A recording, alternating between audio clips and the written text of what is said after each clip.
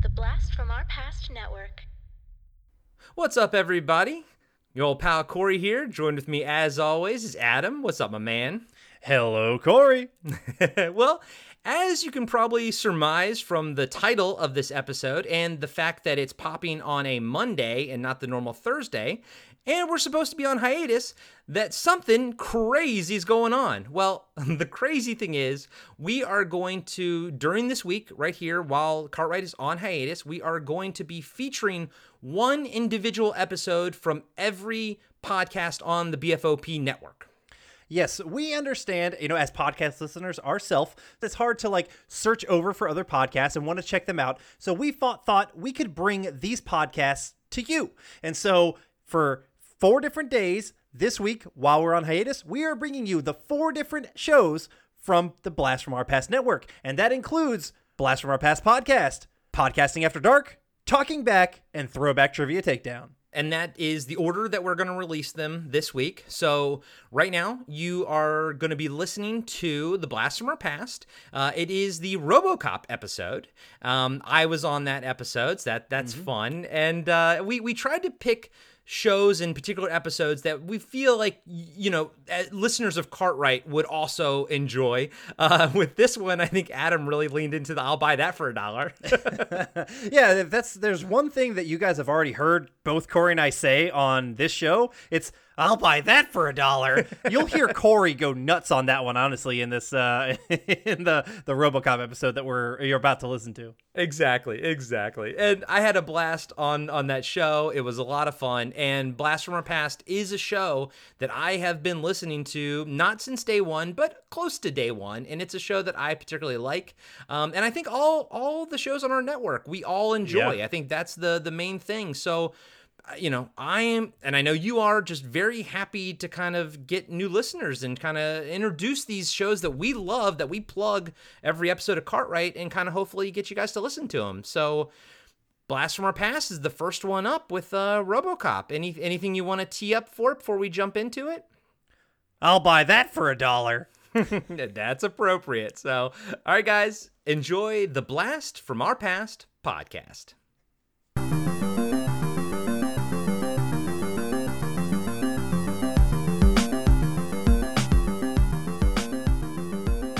Hello and welcome to the Blast from Our Past podcast. We're the podcast that gives you full-on movie breakdowns, TV show reviews, and a whole lot more, all from the things of our nostalgic past. I'm Adam. I'm John. And I'm Corey. Hello, Corey. It's good to be back, buddy. I'm back, baby. Yes. You were recently on our movie commentary episode that was just you and me. We sat down and watched Mortal Kombat. So much fun. It was. And then previously on this type of episode, you joined us for the Monster Squad Real Ghostbusters episode. That was a lot of fun. That was a lot of fun. I really enjoyed it, and I am very excited about doing this one. RoboCop is a big movie for me and my childhood, and of course I'll get into all of that. Yes. I have stories, I have thoughts, I have a lot of words ready to come out of my mouth. You are a big talker. I remember that because I cut a shit ton, enough to have a 30-minute bonus episode after that one. This time I'm gonna say fuck it, no bonus episode. If this one is a 3-hour episode, I don't give a fuck. We're going 3 hours. Honestly, once I started editing my podcast, the NSFW Gamer podcast with my buddy Noah, I think I hit you up and I said, "Oh, Adam, I'm so sorry," because I talk so much, and I put my ums right before my words. You can't cut them out. So, again, I do apologize in advance for all of that. Yeah. Apology not accepted. I fucking hate you. I know. Get out the door. As an editor, I understand. All right. Today's episode is a RoboCop episode. If you say his name 3 times in the mirror, he will come shoot you with a big fucking cannon. Not really, but we are going to be doing a breakdown of the 1987 film RoboCop. We are going to review the 1988 cartoon RoboCop that I can almost guarantee none of you even remember or thought was a thing. And then we are going to do our own casting of a new RoboCop movie. I know a RoboCop movie came out, I think it was 2004 or 2014 or 2015, can't remember, but no one saw it. I didn't see it. I saw it. It's not worth seeing. It's not worth seeing. There's a new thing coming out too, isn't there? Yeah, I heard. I think Oh it's called like my God. RoboCop Reboot. Yes. It's on IMDb. I saw when I was doing some research. Yes. And so it doesn't have. I don't think anyone cast onto it yet. And so maybe they will look at our castings and probably pick from us. Probably. You know, Hollywood loves the Blast from Our Past podcast. Yeah, oh yeah. Yeah. A lot of listeners. Yeah, can I point out the fact that this is the second movie you guys have done that's a remake? Like, Oh, yeah. And the last one we did was Ghostbusters, and they had a remake of Yes. that, and we cast Ghostbusters. So that must be just my thing. Yeah, So that's- the next time I come back, we got to do another movie that's been remade, maybe Total Recall. Total Recall. Wow. Good one. I'm putting it on the airwaves Yeah. now. I did not like the Colin Farrell I don't remake. think it's like RoboCop. No one did. Yeah. Yeah. But I did like the Dread one. Oh yes. I loved Dread. Yeah. Dread was awesome. Oh yes. Okay, anyway, 1987. John, cast out your line and fish us back into the world of 1987.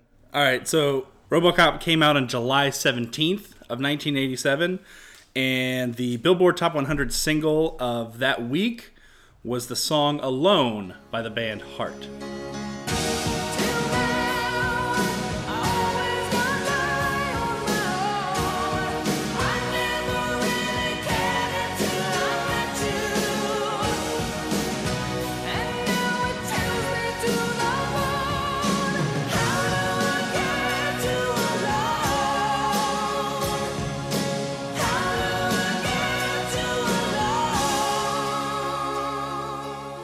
I actually have that song on my 80s Grady's playlist. Your greatest playlist. I love that. I love that song. I never even heard of that song in my life, and I didn't even think that was very good, John. That's not a greatest 80s playlist song in my opinion, Corey. Again, lost respect in my opinion. Yeah, I'm going home now so I can retain any level of respect I had. Yeah. All right. Cool. What else do we got, John? Something better? Okay. At the Golden Globes that year, Robin Williams took home a Golden Globe for Good Morning Vietnam against actually a really good cast of people. He was running against your friend, Nicolas Cage. Why is he my friend? I don't know. Because I cast him in one Yes. movie. Uh, He would have been a great fucking 30-30, by You're the way. right. He would have been a good 30-30. He was in Moonstruck that year. Danny DeVito for Throw Mama from the Train. William Hurt in Broadcast News. Steve Martin in Roxanne. And Patrick Swayze in Dirty Dancing. Wow. Okay. That was the nominees for like Best Comedy. Okay. YouTube filmed a video for their song Where the Streets Have No Name on the roof of a liquor store in LA. Initially, they thought they were going to get like 30,000 people, but they only managed to attract about 1,000. That's still pretty good, though.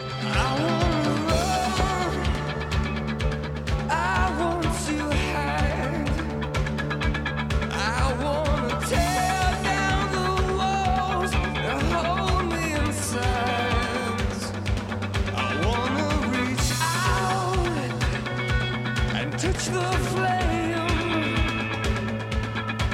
where the streets have no name.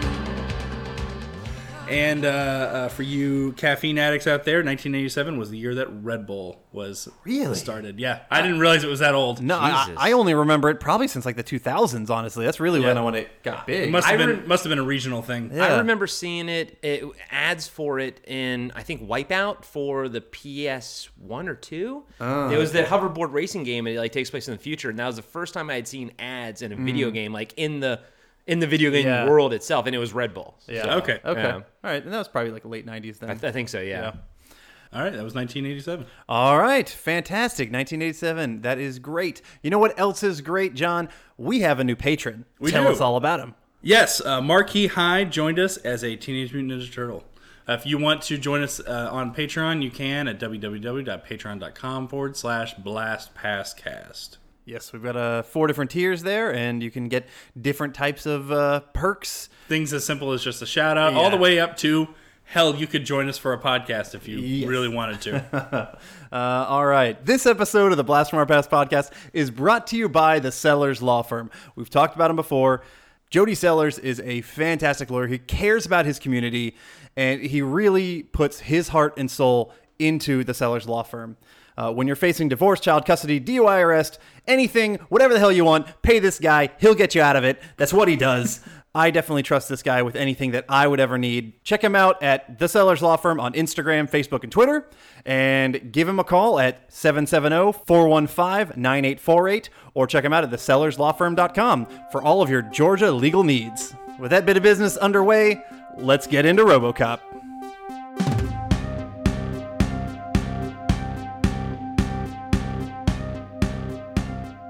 RoboCop from 1987, directed by Paul Verhoeven. He is a Dutch filmmaker. We all probably know him from Total Recall, Basic Instinct, Starship Troopers, and a little movie called Showgirls that I definitely watched when I was younger, thanks to Elizabeth Berkley. Oh, yeah. Oh, yeah. With the highest grossing NC-17 film of all time is Was it Showgirls. really? Yep. Okay. Yeah. That's a hell of an achievement. Yeah. But he really, Paul Verhoeven, didn't feel the need to back it with his own name. He used a different name as the director of that film. Are you serious? I mean, I've watched that movie. we all know that it's Paul Verhoeven. It's, What is he credited? Like Jan Jansen or something is what he's credited as, but it's Paul Verhoeven. But we all know. Like, the whole world knew. Like, he's doing interviews. Yeah, I'm doing this movie. And then it's like, okay, no, I'm going to make a new name on there. Okay, sure, Paul. Editor Adam cutting in. I need to make an addendum. Paul Verhoeven did use his own name for the actual theatrical version, but he did use a different name, Jan Jansen, for the VH1 cut of the movie. So the version that went onto cable TV on VH1 was so bad, and it really was, that he did not want to have his name associated to it. So just wanted to clear that up. It's not a good movie when it comes to plot or writing or anything. But yeah, I'm a guy. I don't know if I've seen the movie all the way through. Really? Yeah. That's why were you watching that movie then, John? Why would you just stop it and? I don't think I ever watched that movie. Okay. Well, you can check my DVDs.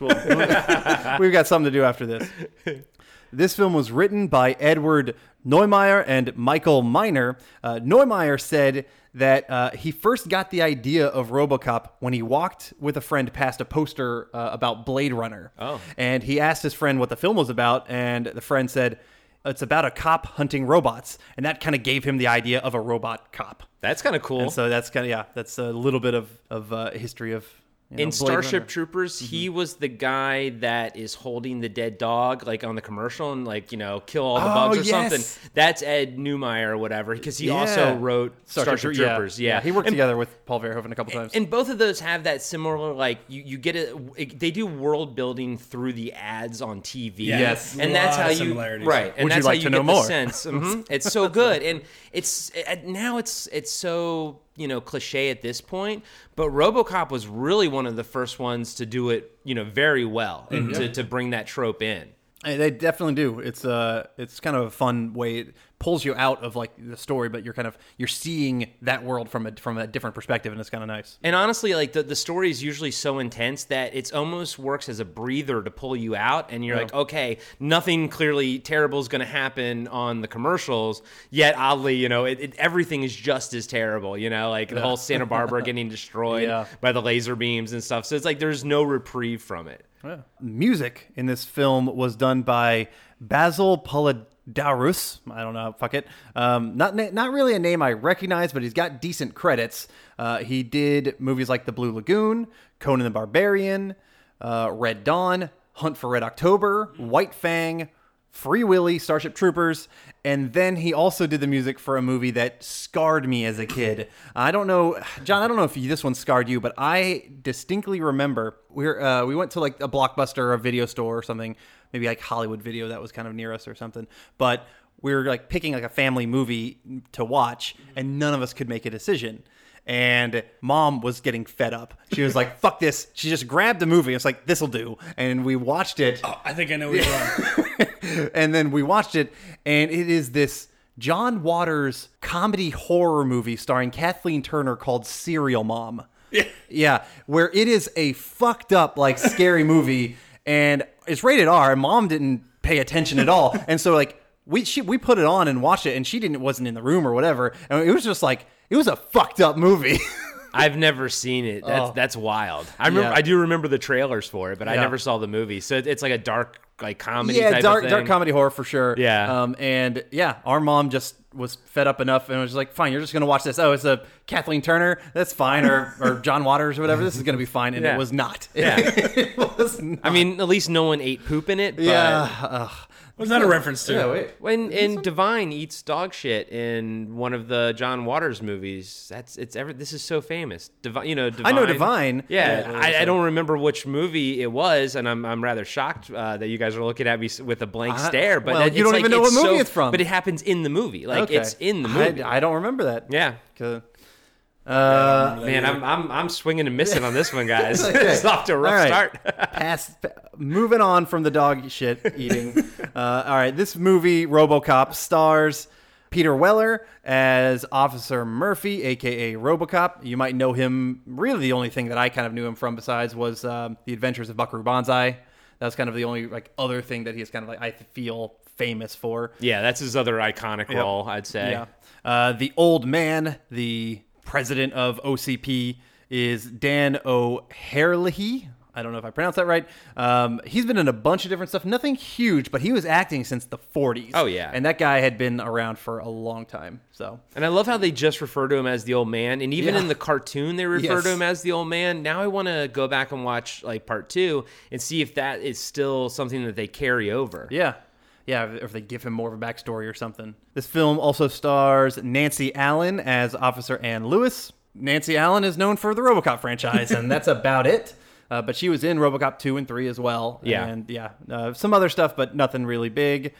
Ronnie Cox plays Dick Jones. Ronnie Cox, you would definitely recognize as Cohagen from Total Recall. Yeah. That's what I remember him best from. But he was also in Beverly Hills Cop, I think 1 and 2. Yeah. And so that's definitely his biggest thing. So working with Paul Verhoeven in Total Recall And is- Deliverance. And that's right. He was in Deliverance as well. I've never seen Deliverance. Yeah, Squeal Pig. I do know what that reference Yes, is. there you I do get There you it. go. Okay. And then this film also stars Kirkwood Smith, who for everybody I feel they know him as the dad from that 70s show. Also Ray Wise is in this film. He is just a classic mobster henchman. Which one was Ray Wise? What was his name in the movie? Was that He's Leon? Yeah. Oh, yeah. Leon. That's a guy I, as a kid, always confused that actor for Huey Lewis. As a kid, I think you smoked crack. I think I did too. I think it was the hair, maybe, but as a kid, I was like, "Is that Huey Lewis?" Okay. All right, But Leon he's Nash. a famous mobster character actor. He's always playing henchmen. And, Don't and- touch me, yeah, man. Yeah, Ugh, that's what he does. And a little side note about RoboCop: the character itself, and I think the look of it was kind of a mix of inspired between Judge Dredd, as well as this Japanese series called Space Sheriff Gavin or Space Sheriff Gavan. What I don't know how you pronounce it, but you look at it, you're like, oh yeah, they totally stole the helmet from it and some other stuff. And then also the Marvel comic book hero Rom the Space Knight. Oh. Which actually there are 2 references to Rom in the movie. The comic book appears on screen during a convenience store robbery. Okay. And then again, another one appears in a flashback where you see Murphy's son. Right, his son has the comic. Oh, that's Yeah. cool. I used to read Rom when I was a kid. I thought Rom was a cool like visual concept Yeah, and everything. yeah. I wasn't big on him, but I see where they probably got the some of the references. I've read a total of 1 Rom comic, but that's enough. I mean, I'm not a big that wasn't my thing. But yeah, you definitely see there's He was kind of like a robotic Green Lantern yeah. for Marvel. Yeah, it kind of was. All right, let's just go ahead. Let's get into the film. We're going to start off with some skyline shots of Detroit. We get this cheap-looking fucking title card that comes out at us that says RoboCop, and it looks just bad 80s.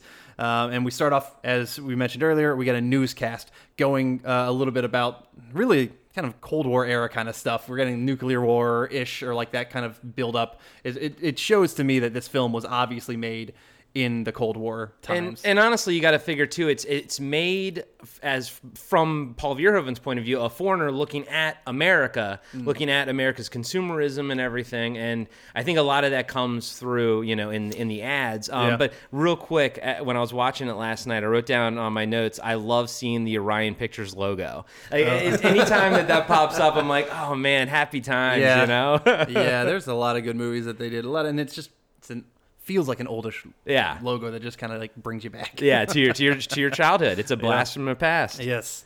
There's a lot of advertising that just pops up in this movie as well. Right here, like after the newscast, we see, or in between the newscast, we see an ad about replacement hearts. And I think it's just a good little bit of foreshadowing, actually, that, they can take body parts and replace them.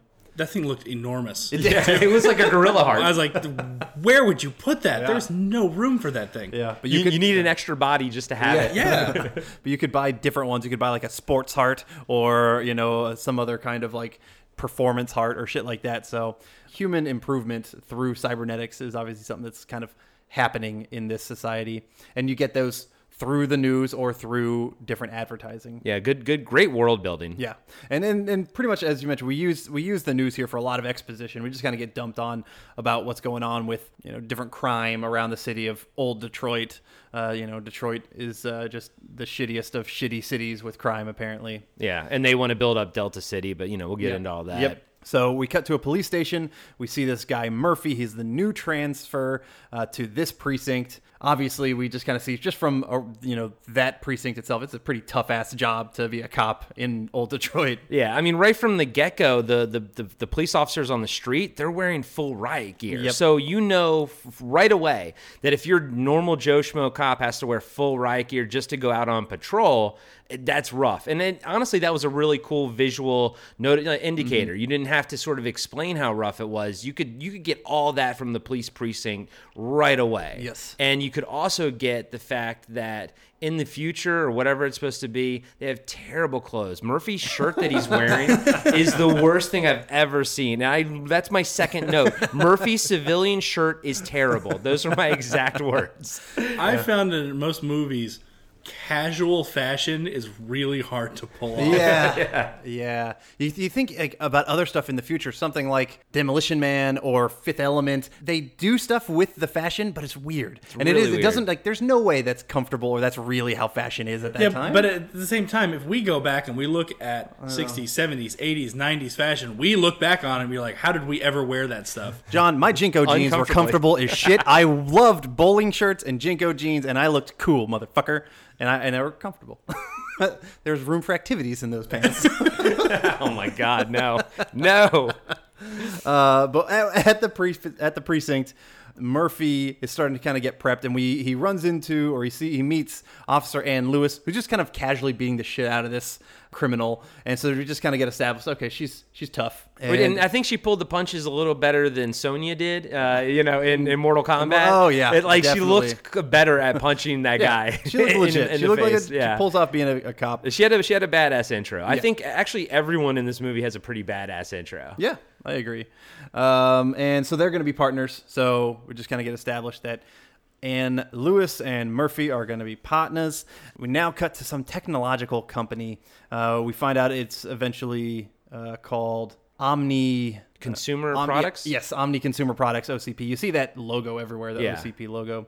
They're talking about kind of just new tech, new shit. We get the setup about Delta City, and the old man wants to build a brand new city and pretty much tear down old Detroit. It's really all about gentrification, really. That's kind of like the underlying story behind it. Yeah. About, out with the old and in with the new, and everything's more expensive and big business, all that kind of shit. Yeah, like rampant capitalism. Yeah. But I was trying to piece it together. Like, this is the first time, I'm watching it I've seen this movie a million times, but I'm really watching it, And I think Dick Jones mentions at some point that, like, all their previous ventures are sort of non-profit, but they made a lot of money off of it. Mm-hmm. And now they're venturing into the military sector. Yeah. And like, so, but as a kid, I thought they were always maybe military, but I'm just kind of trying to figure out where, like, what OCP, what is their outward appearance, to the rest of the world. I think they were supposed to be kind of non-profity, like that really nice company. But then they roll out with Ed 209 and everything, and they're trying to get into that market. It's already established that they own the police pretty Right. much. Like, so they're pretty much like a mega company, and that they own everything, it seems. And I mean, obviously, and to like, this movie came out years ago, and it's so relevant today with all the stuff that they're talking about. It's crazy. It came out 32 years ago. Jesus. Jesus. Yes, it is very, very relevant. A lot of that same stuff is still happening today. But so Dick Jones, great name, Dick Jones. He introduces them to this new robotic police unit called ED, which stands for, what does it stand for? Actually, I don't know. I don't know if they do say it, but I can't remember what it I want to stands say I wanted to say urban pacification, but that would be EP. for. Yeah, So or yeah, WUP, urban. yeah, yeah. Again, Can you- respect point dropped. Can you again. cut that one out, please? Nope. Mamma mia! I'm going down like a sweet muffin. Yes, so it's Ed 209 is this robotic police unit. It's got these big ass guns, and honestly, it looks pretty fucking good. I really like the design of it. I think him and RoboCop hold up really well Yeah. as something that still looks pretty modern. Ed 209 looks mean as shit. It does, and as a yeah. kid, he was probably one of my favorite like movie robots, you know? And even to today, I look at him and I'm just like, I look over all parts of him. I'm like, God, he's so cool looking. Yeah. You just can't walk downstairs, man. That's the only problem. God, we're gonna talk about Yeah, that we to come will. down the line, but yeah, the look is good. The motion is a little rough. It's a stop motion animation, and that's how they had to do it back then. Yeah. And it's fine for the time, and kind of when you get your brain back into it, it's okay. But the watching fact it now, that it it's- is yeah. stop motion, and you see when his legs move that there's like these gears that spin and turn. It's people think stop motion animation is like this archaic thing, but when you actually look at the level of detail that Yeah. they put into Ed 209 and all the moving parts, I mean, first off, so much easier nowadays, Yeah. CGI. Yes. I mean, that's a labor of love right there, but it's impressive as hell. Yeah, absolutely. Now they're going to do a demonstration with Ed 209, and it does not go well. They have this random suit just kind of pick up a Poor gun bastard. and point it at him, and he follows all the rules. That guy does it fine, but the programming has a glitch in it or something, and it blows this guy into shreds. This poor bastard, man. You now have 15 seconds to comply. You are in direct violation of Penal Code 113, Section 9.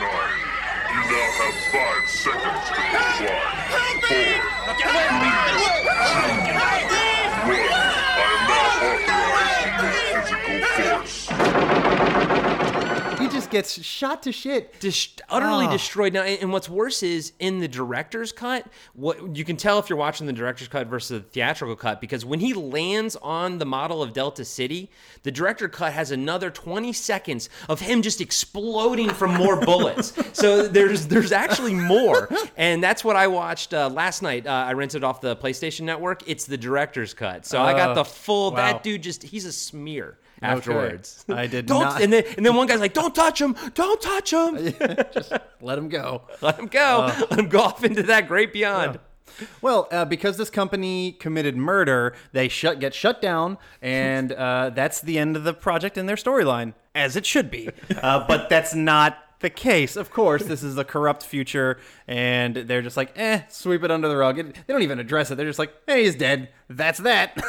So, Probably marked it as an industrial accident. yes. Yeah, that is yep, absolutely. No way, because then they would have had to give his family workers' comp. They're not going to give his family workers' comp. They're just going to say he did it on purpose. He shot himself that many He times. committed suicide. Yes. Yeah, that's the problem. Damn corrupt businesses. Anyway, we meet this guy Morton, we kind of see him through there's different times at the company. He talks about bringing up this RoboCop program, and it's really what we kind of find out that it's a mixed cybernetic and like human, hybrid, and all we kind of see is Dick Jones, who is backing the Ed 209 program. He's just pissed. He's not happy. It's just obvious very early on that he's going to be a villain.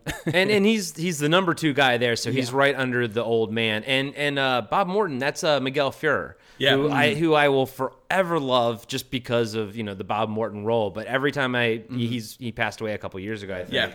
Yeah, but he will always be Bob Morton to me.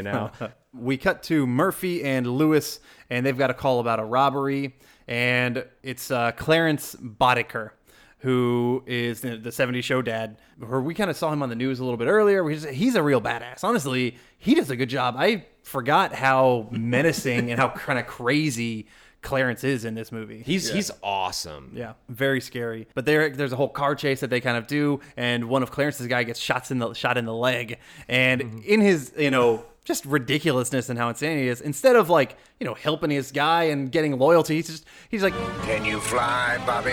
chucks him out the fucking window to stall the cops so that they can get away in their van. Dude, I mean, you got to do what you got to See, do. yeah, And Bobby could not fly, so he's dead. Now he's dead. Yeah, it's a badass getaway, honestly. And the shootout that they like on the road that Murphy had the two guns in his hand, that was fun. It was a fun little action piece, and not too extreme, but it was definitely cool. Yeah. So Murphy and Lewis catch up to the van, and they decide to not wait for backup because they're badasses. They don't care. Well, they say backup is unavailable. So Okay. I think at that point you have to like assume that they either have to give up and be like, okay, we're just not going to get him, or but that's not what a hero does, or go in and on your own. Unfortunately. And this will probably turn out just fine. No one's gonna get hurt. It's gonna be great. Yeah. He becomes RoboCop willingly. Yeah. Yes. He volunteers. Yeah. So they get in there, and so Lewis finds Clarence's henchman Joe Cox. I kind of like him. He's kind of like, I don't know, almost like a Black Panther-esque kind of guy. That's kind of like the vibe that the actor took with that one. Yeah, he's the one with the high-pitched laugh. And Yeah. honest- Very militant kind of guy. honestly, all the goons with Clarence Boddicker's goons, they all have good personalities, Yeah. and enough to what you need to make it happen. That they don't feel like that they're all expendable. They feel like a crew. They feel like they're a tight crew. Except for that guy with the sweater that gets killed like right away. He's like, I was like, what does he do really? I think he just watches the place. Yeah. I like that, when Lewis meets up with him and he's peeing and she has him stop and he turns around and he's still got his dick out, which you can't see it, but he's like, Mind if I zip this up? and he's waiting for her to take a look at his dick, which she does, and then he pushes her and shoves her off kind of like this tall building area, which she ends up being fine. But yeah, it's a well played scene. Yeah, yeah, they do, because they do a close up of both their eyes, and it's Yeah. almost kind of like like a standoff in a Clint Eastwood movie, but involving penises. Yeah. as it should have been, honestly. I think so. I think all those movies would have been great if it just involved penises. Yes, exactly. Wow, we're gonna have to do a remake of The Good, Bad, the Ugly. We may have to And recasting all with right, all I'm porn gonna have stars. Ron Jeremy, Peter North, and one more. That's the only two porn names. I don't remember. All the ones I know are probably dead now. Jesus, that's a horrible thought. That's kind of like when someone posted on Facebook a meme that was like, all the dog movies that you grow up with, all the dogs are probably dead at this point. It's like, oh God, all my favorite porn stars are dead too. All of your favorite male porn stars, their dicks are shriveled and they're long gone, rotting in the ground. Horrible.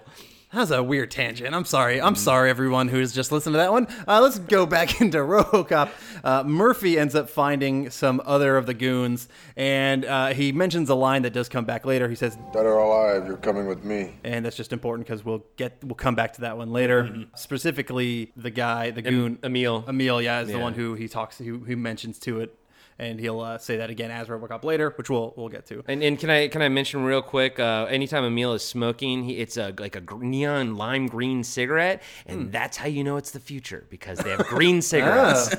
Okay, good to know.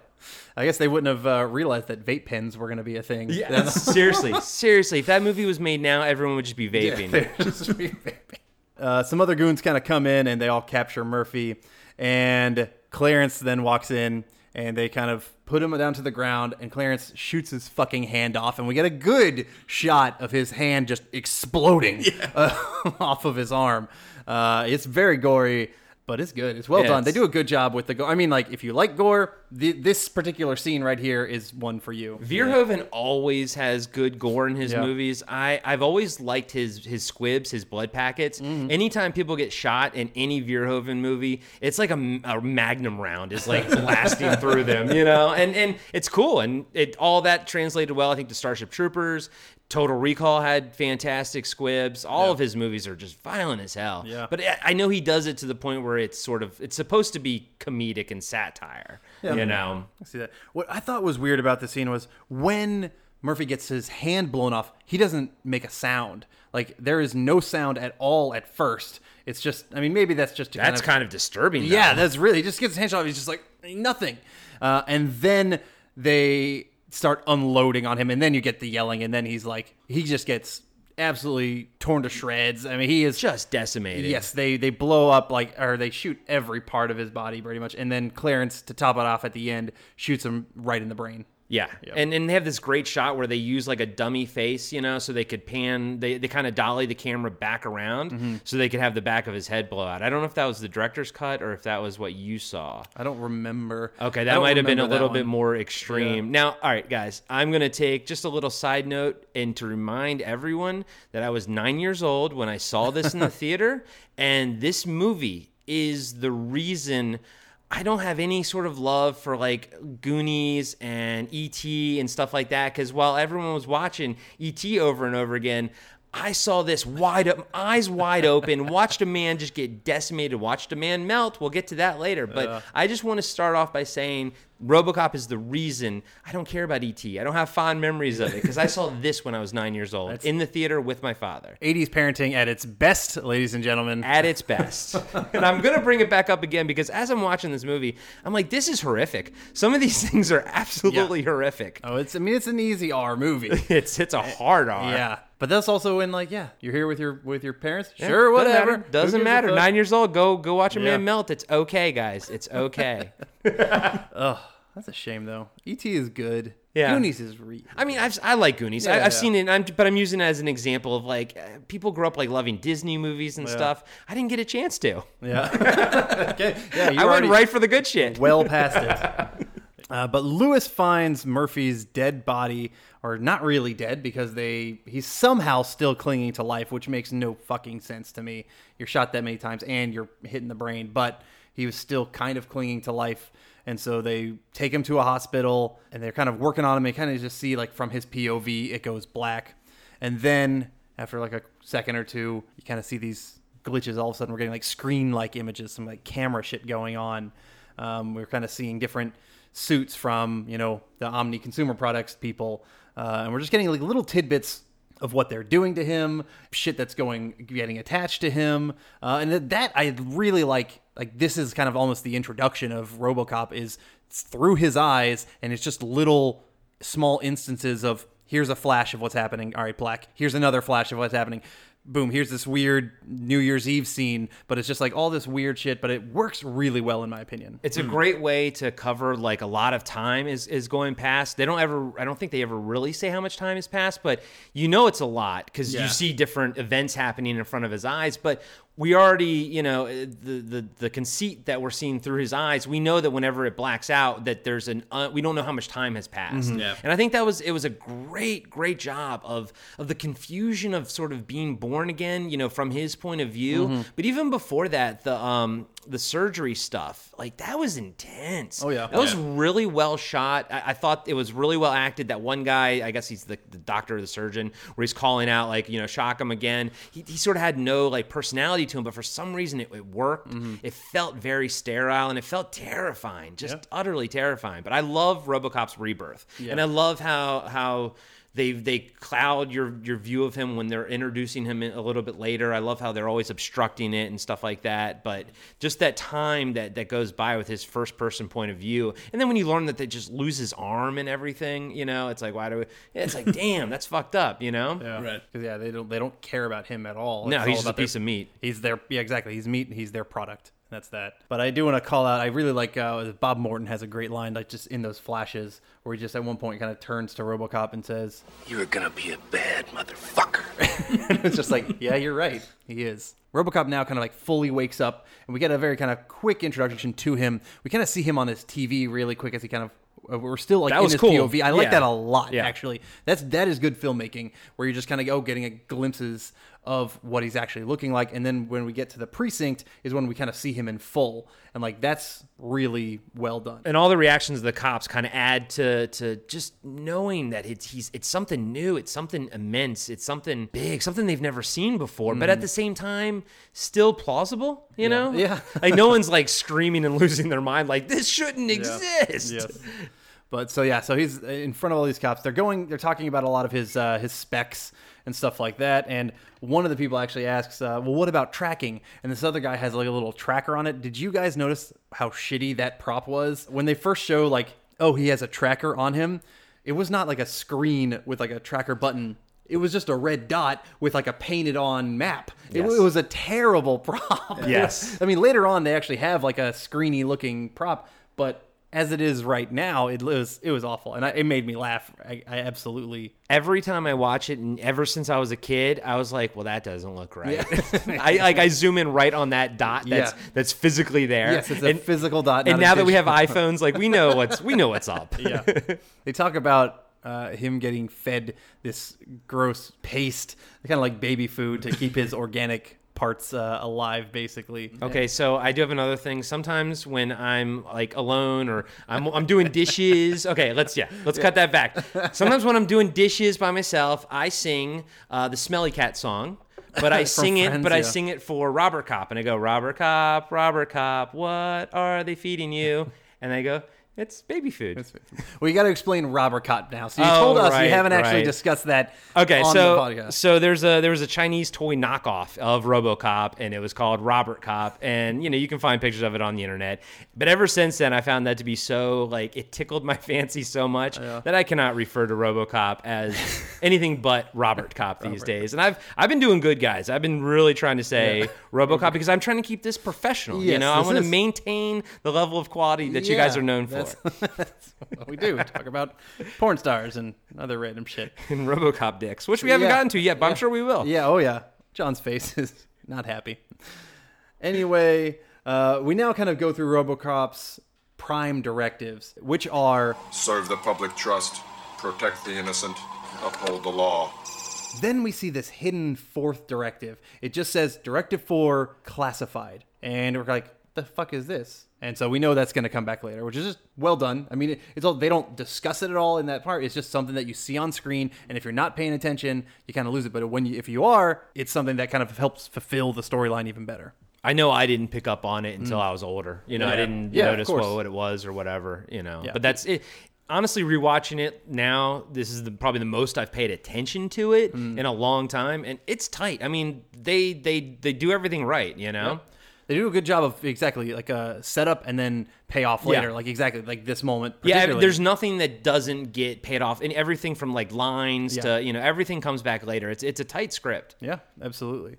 Cut to a shooting range at the precinct, and we just get a bunch of people just shooting some targets, and then RoboCop has this automatic pistol, and it's a badass. It's like it's not like, is it a Desert Eagle? No, what it is it's actually originally they wanted him to just have a Desert Eagle, but it looked too small with the suit. Which is a big ass pistol. Yeah. Like for people who don't know, Desert Eagle is a big fucking pistol. So they took a pistol it's a Beretta pistol called a 93R, which has a selector. So the actual pistol has a selector for 3-round burst. And then they just modified it with a much longer barrel and an outward casing to make it look bigger. Okay. So it would fit with him. So it's based on a real firearm, but they heavily modified it for the film. Nice. I like that they're like, this one of this huge pistols. It's not big enough. It's not huge enough for this guy. But at the end of the day, like that RoboCop's pistol is as iconic as he is. It's sexy as hell. I can't imagine anything else, them using a gun at this point. Right. Because it's so synonymous with him. Yeah, it really is. Like that burst pistol is absolutely him.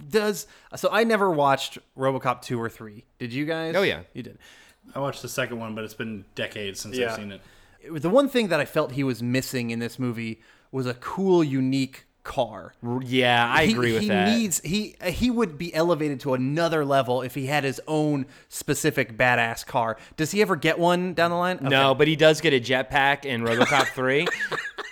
And unfortunately, he also gets a PG-13 rating too. So RoboCop 3 sucks ass, and it's not even Peter Weller in that one. It's the guy from Dust Devil. I forgot his name. Yeah, That sounds like a vacuum. Yeah, it didn't do that The well. only thing I ever remembered about RoboCop 3 was that they shot it in Atlanta.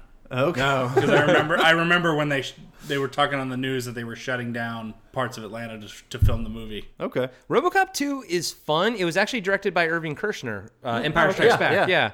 It's fun. I brought the comic over. It was the original draft of the movie was written by Frank Miller, the comic book writer, and then they totally retooled a lot of stuff. But Avatar Press put out an actual. They took Frank Miller's original script and turned it into a comic series, and it's fantastic. So I brought that over so you guys can read it. I recommend reading it and and then go watch RoboCop 2. RoboCop 2 is not terrible. It just could have been so much better. Okay. But it is fun because RoboCop does fight a big robot, Okay. which is kind of what everyone sort of wanted. Yeah. Well, what she kind of did here. Kind Yeah. of. Only kind of. Only kind of. All right. He kind of used Ed 209's weaknesses against Yeah. him. Which I will read the comic, and if I like the comic enough, then I'll watch RoboCop 2. After RoboCop just obliterates his paper target, he does this little gun flip into his side, which is like a thing that human Murphy did, that kind of he got because his son. There's this whole kind of little backstory behind And this it. was another one of the payoffs that they plant Yeah. early, because this is when he's drinking coffee, he's spinning his gun, and it's what TJ Laser is Yes. what the show that his kid watches. So he's doing it to impress his kid, Yeah. and Lewis sees it, and then this pays off to kind of starts putting the idea in Lewis's head that maybe Yeah. this is Murphy. Exactly. So that she sees that right here. But to me, it also puts something into my head that he's not just robot. He is still part human. And like that's a whole one of the major storylines, or at least like one of the motifs in this film is, what is humanity and how much does he still have? And him still doing that flip is something that he still has from his human form.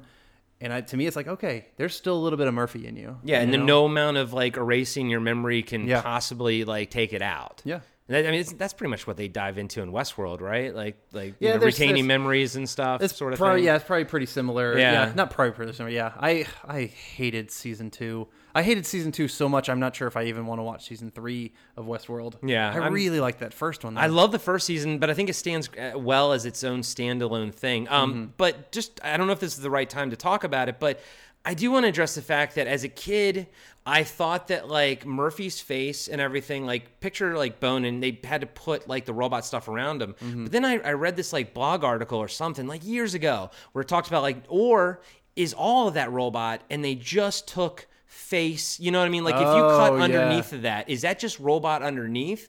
And she touches his face in part 2. There's actually a scene in part 2 where his wife comes to see him because they kind of squashed the whole wife thing. And he's like, touch my face, because he's accepted who he is. And she's like, it's cold. And he's like, they did this to honor Murphy. He's like, I'm not Murphy, but he's telling it to her so she can move on type of thing. But as a kid, I was like, I thought that this was built around the shell of Murphy's broken body. But someone proposed an idea that maybe this is just a piece of flesh that was pulled over a piece of metal. And I'm like, that's disturbing. Yeah. It is weird, though. It doesn't make any sense why they even have his Flesh. entire face. Like, I can kind of understand, like, just the bottom half, if you're trying to make him human looking. Make him relatable and stuff to But people. the reason his has that whole helmet, and he has that visor, like, that acts as his camera, but, like, you take that off, and he's got 2 eyeballs. Yeah. But it's like, why? Why would they do that? You think out of everything, the benefit would be to have robotic eyes, Yeah. so you can see like everything. Yes. I agree with you. I think at this point they would probably take his eyes away Yeah, and of just course. keep his mouth like there. Yeah. And I think in the RoboCop remake, they specifically kept his right hand human, so that way when he shook hands with people, it would be more relatable to them. But at least they sort of addressed that as an idea to keep parts there in order to still make him relatable to people, because at the end of the day, you want RoboCop. He's also supposed to be an ambassador to the people, too. I guess so. So you can't really have him just be completely horrific like Ed 209. Yeah, exactly. He's that part way into there. But I never watched the RoboCop movie, the new one, but I did watch like a clip of it just while I was like looking through clips for this film, and I did not like their portrayal of RoboCop at all. He was way too human. Yeah. Like he was very much a human, and he looked like a human in a suit, and he acted like a human in a suit. And you can say that, okay, in the technology we have now, the robot would be more fluid. But what Peter Weller does as RoboCop in that suit, I completely forget every single time that he's not a robot. Yeah. He's literally just a dude with styrofoam on. And the way he turns his head and then moves his body, everything is done so precisely. And that's why I think he got the job. Like, I think that was what he really, really brought to the table. Yeah. I completely lose Peter Weller in RoboCop. Oh yeah, easily. He does a fantastic. The way you put it, I do think it holds up for anybody out there who wants to. If you're wanting to watch this film to see if the character of RoboCop and the look of RoboCop hold up, Spoiler alert, it does, in my opinion. Because the way you put, Peter Weller's movements, he feels super robotic, and he looks robotic, and the suit still looks badass. The suit looks fantastic, holds up. and the way they shoot him, and you watch it now, you can tell that suit's rubber. I mean, it just is. You know what it's made out of. But the way they shoot him and the way he walks, it feels like he weighs 2 tons. Yeah. You know, and that's not an easy thing to pull off. That's all trick of cameras, you know. That's you know what that is. That's a very, very excellent filmmaker right there. He knows his craft. He knows how to pull it off. And to this day, RoboCop is he's awesome looking. He's really cool looking. He is. So now we get some of RoboCop's first assignments. He's going out to stop some crime on the streets. He goes into a convenience store, and we get this really fucking weird commercial in the convenience store. This guy, I don't even know what the hell he's selling or whatever the show is, but his whole thing is, I'd buy that for $1. That's it. That's what this all like. I think he's supposed to be Yeah, like like a a ga- Benny Hill sort of a scenario Okay. type Yeah, of thing. I can see that. Because he's got all the big-breasted women's around him Yeah. and stuff, and he's getting chased around by them, and I think it's just supposed to be shenanigans. Yeah. But it's like the lowest level, and everyone who watches it just cracks up hilariously. I think it's almost like Idiocracy. I think that's where Verhoeven was kind of going with it. It's Okay. like it's the lowest form of entertainment, and these stupid Americans are just laughing at it. That we do. Yeah, you're not wrong. Yeah. Mr. Verhoeven. So a guy comes in to rob the place, and then shortly after, RoboCop walks in. He saves the store. He's just utter badass. By destroying the store. By destroying it, yes. Yeah, he throws the guy through a window and then just walks out. He doesn't actually book him or anything. He just throws him through a fucking fridge window, and then he's like, "I'm done here," and then walks out. And then you get I'll buy that for $1. See, I have on my notes, RoboCop doesn't arrest anyone. Yeah. He kills or he shoots balls off. Yeah. And then I put in parentheses, except for Clarence Boddicker. Yeah. He actually arrested him Yes. because that was a plot point. Well, which is he weird. needed to be arrested. Well, I do want to talk. Yeah, we'll get to that. But in this next part, he saves this lady from muggers, possible rapists, and he does it by shooting through her dress, which is a fantastic scene. Honestly, Yeah. that is one that I remember. The second the scene pops up, and just oh yes, he's gonna shoot through her fucking legs, and he's gonna hit him in the dick. Yep. A lot of dick talk in this movie so far. But he blows this guy's nuts away, and it's quite humorous, honestly. And the worst part, when you think about it, that was 3 bullets. Because every shot is a 3-round burst. Yeah. That guy's balls are gone. Yes. And it's actually quite funny. She realized she was saved, and she runs up to him to hug him and thank him, and he just comes across super robotic to her. I'm so scared. Thank you. Thank you. Madam, you have suffered an emotional shock. I will notify a rape crisis center.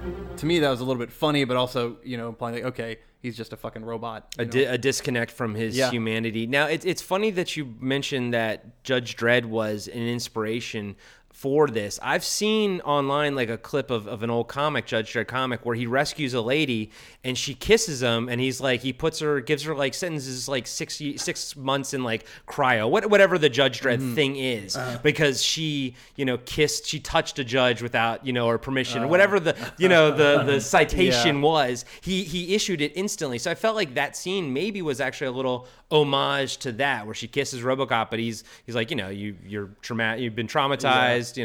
It's cold and emotionless, but the payoff is still the same, which is you're expecting an emotional response from the savior, and then you get fucked back, whether you're the girl or not. Yep. Next, we have a hostage situation, and this guy has gone just crazy from losing an election or something. And he kind of wants his job back. And what I like about that scene is, to stop him, RoboCop busts through a wall, grabs him, and throws him back. Then he punches him through a window. And the cameras follow him all the way down, and then they land. He doesn't even throw him through the window. He punches him through the window. So I would imagine that guy might have been dead before he hit the ground. Yeah. So now we're going to cut to one of those newscasts that we talked about before, just getting some stuff about RoboCop, and another funny little line where they ask him, "Oh, do you want to say something to the kids?" And all he says is, Stay out of trouble. I like the way he says trouble. Because every time there's a slight pause, and then he says the word really fast. Trouble. But yeah, Peter Weller. I wonder if that was. I assume all of RoboCop is Peter Weller's choices that he makes, but every one of them is just fantastic to put together this character of RoboCop. we're going to cut to Bob Morton at the company, and he's doing really, really well. He gets a key to the executive bathroom, which is cool. Good for him. The thing that bothers me about that executive bathroom, you think with all that money, they would be able to get stalls that go all the way like to the fucking floor or something. Like, you know, they still have those damn stalls that have cracks in them, and you can see all the way to the bottom. It's like, you know, if it's the executive washroom, don't you think they should have some privacy and, you know, better bathrooms than just like a regular old toilet? I think I've used a stall that goes all the way down to the floor once, and it was the greatest poop of my life. I loved it. I was like, this is perfect. I'm in my own little fart box with my own filth, and no one can hear or see me. I'm going to go to town. Yeah. You don't have to, it's nice, John. Not arguing it. No, John likes to poop out in the open. He just goes to the middle of the street. He doesn't care. Guys, I'll be in the woods. But Morton runs into Dick Jones. He's saying some mean shit about Dick Jones actually this time, but there's a little confrontation there, and Dick Jones is quite a dick. Got an asshole, and he's kind of pissed that Ed 209 project isn't the main project anymore. It's just more set up that he's the obvious villain, you know? Yeah. And I like they play it that he obviously doesn't care that the project didn't work. Mm-hmm. He had a guaranteed thing. Yes. This guy, Morton, screwed it up for him, so. Yeah. I mean, he even said he had like repair parts, like for years worth of ready to go with this thing. I mean, I older me now, I get why he was pissed. That was a big deal that he had lined up with the military. Yeah. You know, I understand why he's pissed. No, exactly. He was going to make fuck tons of money for the company on this, and the irony though, at the end of the day, I actually don't think a RoboCop scenario is better for like wars. I think there's still a market for Ed 209. You know, like absolutely. Patrolling third world countries and stuff. So on the flip side of that coin, I don't think that the deal would have been completely killed. They just would have probably made it more of a military style thing. But I think he was trying to do urban pacification as well. Yeah, exactly. If it was urban pacification, that's one thing. But yeah, for wars, Ed 209 makes much more sense. I mean, you're getting just a droid kind of, or a drone kind of thing out there. But guys, if it can't navigate stairs, I know, how is it supposed to be an urban pacification thing? I feel like it's made more for like just guarding bases and like guarding military, outposts and stuff. It's a terrible design. Like, how the fuck did they not think about that? Well, it's a terrible design for what they're trying to push it as. Yeah. All right, we'll talk about that when we get to it. God damn it. That's like my favorite scene, I think, in the movie. So at this point, RoboCop is like shut down, and they're just kind of either doing some maintenance on him or something, and he starts dreaming. So we know that his brain's not completely gone at this point because RoboCop is dreaming. We get some really terrible scientists who are around not paying attention, to him and what's going on with his brain at this point. But he kind of like flashes back to some older moments, and then like his death. He's kind of getting flashes of when he got shot up and killed, and then he eventually just kind of like snaps. He wakes himself up. He just kind of like leaves the facility. He starts to walk out, and he runs into Lewis. Here, she kind of calls him out like, "Hey, you're Murphy. I know you're Murphy in there."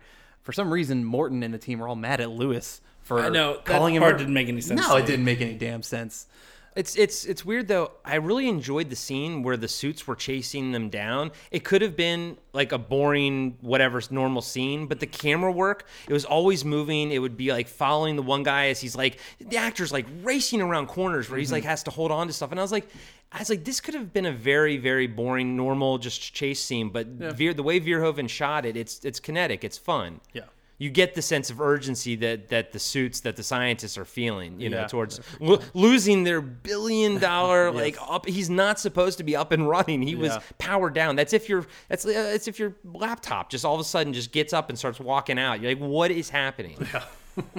And then starts talking to Lewis. Yeah. Murphy, are you in there, Murphy? No, it's just a fucking Mac. God damn it. It's just Mac from Sunny in Philadelphia. Hey, there you go. Love that show. The Fat Mac season's my favorite season for sure. I think it's season 7. John's not a big Always Sunny fan, I think. No. Anyway, RoboCop is out. He wants to kind of just go stop crime. Like, that's his directive. So he goes out and he sees a robbery, and it's by one of the goons, Clarence's goons. It's Emil, yeah, exactly. He's at this gas station, and RoboCop says that line to him again. He says, "Dead or alive, you are coming with me." And Emil immediately clicks into it, and he's like, he knows who it is. He's like, "Wait a minute, we fucking killed you, man. What the hell's going on?" And he asks him, "Who are you?" And this sends RoboCop into like a fucking brain spasm. He just, a logic loop or something. It's like he was shut down for a second. Exactly. And so this kind of gives Emil a little bit of time to kind of start to get away on his motorcycle. But RoboCop ends up basically shooting him down, and Emil explodes the fucking gas station. Great explosion, great scene, like with that. But now this is really what's RoboCop's trying to figure out what the hell's going on and like who he was or whatever, and trying to also figure out Emil and that whole group. And so he goes into like the cop's computer database room, and he takes this big fucking like computer spike. That's a really good scene where he just takes snick it. He pulls it out and then he shoves it into the computer, and he's going through the different databases, and he figures out who Emil is, and then finding his different accomplices. And we kind of see, and then he ends up seeing an old picture of himself. Well, because he sees that Clarence Boddicker comes up, and then under what he's suspected of is killing A. Murphy, like Alex Murphy, Murphy. Yeah, which kind of also really just flips out his head. Like his new robotic head. He's not sure what he is anymore, and he kind of is realizing, he was Murphy, but he's not Murphy anymore. He then goes to his old home. No one's there. Obviously, his wife and kid have split. She took them somewhere else, and we get this weird robotic realtor, which kind of works. Which is a cool concept. Yeah, I like it. Yeah. It almost makes you think like they should have stuff like that in houses now. I don't know. I haven't bought a house. Maybe they do. I've got some friends in realty. I want them to keep their jobs. So I'll say. I will say that I loved in Murphy's house. It was so futuristic looking, but the TV that his kid was watching TJ Laser on is like from the 1970s. Yeah, it's terrible. CRT. None of them realized that HD and flat screens were going to become a thing. Like nobody predicted that. No. While he's at his old home, you get a whole bunch of just like flashbacks of his old life and his kid and his wife and shit like that. Next, he goes after the different guys in the gang, and so he's gonna hunt them down. And first, he gets Ray Wise, who Leon, I think is his character's name. He's at this club, and he just like fucking walks through the club and like starts beating up on Leon, and like nobody does anything. No one's running away or anything's going on. He just like grabs him by the hair and like takes him, and that's that. Yeah, it was kind of unceremonious. Although Leon did get a kick in, although he probably broke his foot when he did it because he tried to kick RoboCop in the balls. Yeah. And I think we can all talk now that RoboCop probably has no balls, right, guys? Yeah. Okay, just RoboCop's got balls. Oh wait, no, he doesn't. Nards. Nards. Yeah, RoboCop's got nards. Kick him in the nards. Nope, didn't work. Did not work. Nope. Wait, maybe Leon Nash is the kid that kicks the Wolfman in the nards, but grown up. And that's got to be it. That's gotta be This is a shared universe with Monster Squad, and so that was his go-to. Yep, that was his go-to defensive move, and it didn't work because usually it always works. because everyone's got nards except RoboCop. Yeah, but yeah, so he's got Leon, and then now we're at Bob Morton's house, and he's doing some coke off these ladies' breasts, and he's having himself a good time because he's doing well in his company. And Clarence comes in, shoots him in the legs, and he shows him this video of Dick Jones. You can't swing past probably my favorite line in this whole thing. And he walks in and he goes, "Bitches leave." Dude, if you didn't bring that up, I would have brought that up. Dude, because every time I hear it, I love it. And I will never say it out loud, but sometimes in my head, I do say it, "Bitches leave." Yeah, there you go. Bitches leave. Yeah, he says that. He shoots him in the leg. He shows him that Dick Jones has hired Clarence. So basically, Clarence works for Dick Jones, and so like the two villains are actually tied together in this movie. That's what we get kind of clarification on. Then Clarence blows up Bob with the biggest explosion of a grenade ever. Yeah, well, I mean, it's not really it's not a shrapnel grenade. It's a bomb. It has that little countdown timer on it, but it looks like a grenade. It's a future grenade. Okay, people, it's a bomb. Just like with the lime-colored cigarettes, we know it's the future because a grenade can blow up a house. Yeah, exactly. It's got a timer. And it's got a digital timer on it. Yes. Yeah. So he's dead. And now Clarence is making some coke deals, with this guy at a warehouse, and then in comes RoboCop, and there's a whole big firefight going on. Which Did you guys notice? It's almost like a ballet. The way RoboCop moves, and like shooting over his shoulder. Everything is like this cool, smooth movement. Apparently, this was his favorite scene to shoot, and inside the helmet, he had a Walkman, and he was listening to Peter Gabriel's Red Rain as they were filming this.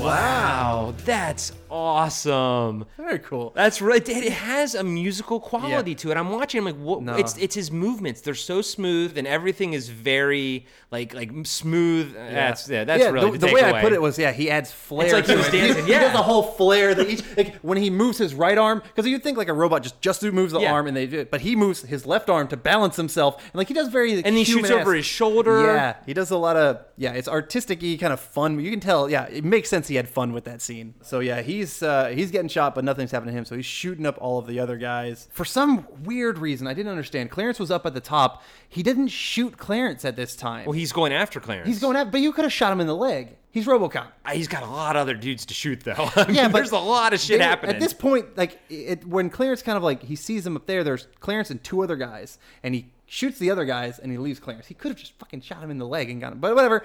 I mean, you're not wrong. No. But let's just say that was the human in him. Yes. That was the flawed human in him. Yeah. So, but he wants to arrest Clarence. So he doesn't want to kill him, which I thought previously that he had killed the henchman.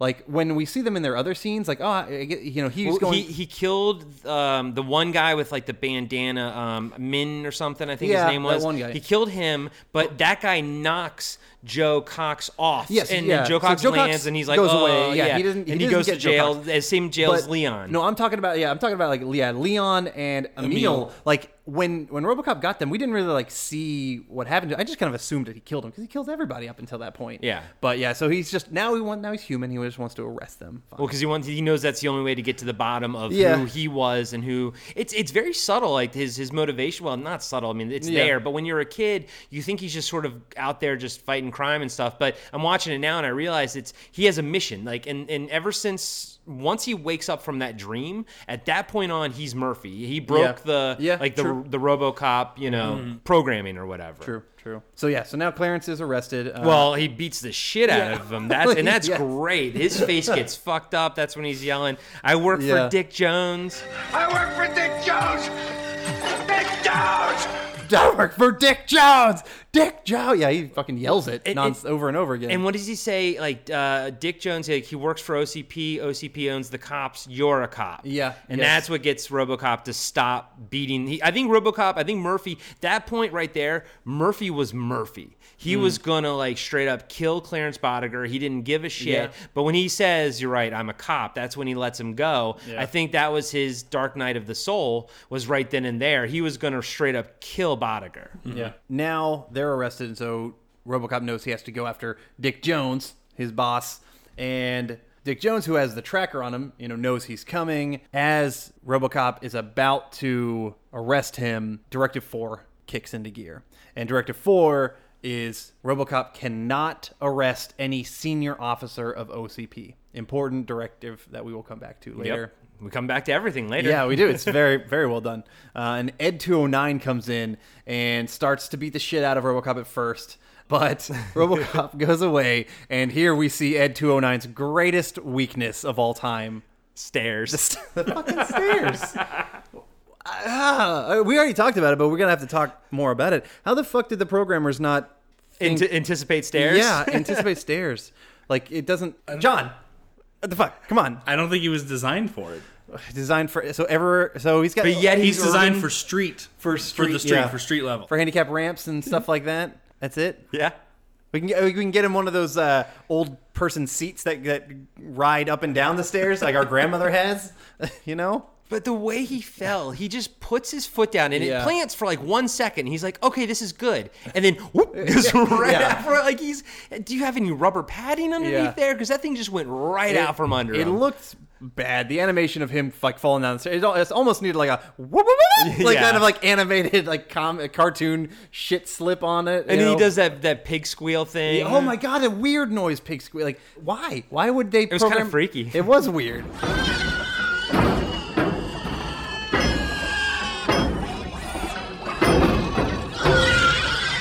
I don't know why they would have that animal scream with I don't know. 209. Well, it also growled. Which was cool. I like that. That makes more sense because it's intimidating. It's programmed to intimidate people, to not perform crimes or do crimes. But a pig squeal when he's falling down, John. Come on, John. God damn it, John. Come on. You're supposed to have the answers for us, Yes. man.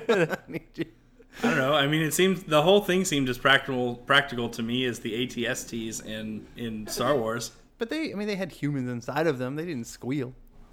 But whatever. Anyway, but you know what? Maybe those humans squealed when the logs on Endor destroyed them. Maybe. God. That's a horrible death for those two pilots, by the way. True. Just getting crushed under all that metal and rock. Anyways, side note. Yeah. That's my fourth favorite Star Wars movie. Not even my third. No shit. I like Rogue One better than I like Return of the Jedi. Okay. Rogue One is good. Good. So I think Return of the Jedi is probably my favorite of all time. But it's got most nostalgia to it, you know? Yeah. I'm with him. Really? Return is your favorite of all time? I have much more nostalgic love for that movie than I did for Empire and the other ones. And it wasn't until recent. It's got good shit though. I mean, I do need to. Yeah, I've watched it, but you get the whole, the whole concept. The whole concept of the the scout troopers with the they look the really speeder cool. Bikes looked but really the fact awesome. of the Ewoks taking them down is silly and just ridiculous. Adam, I think you need more yub yub in your life. Yup.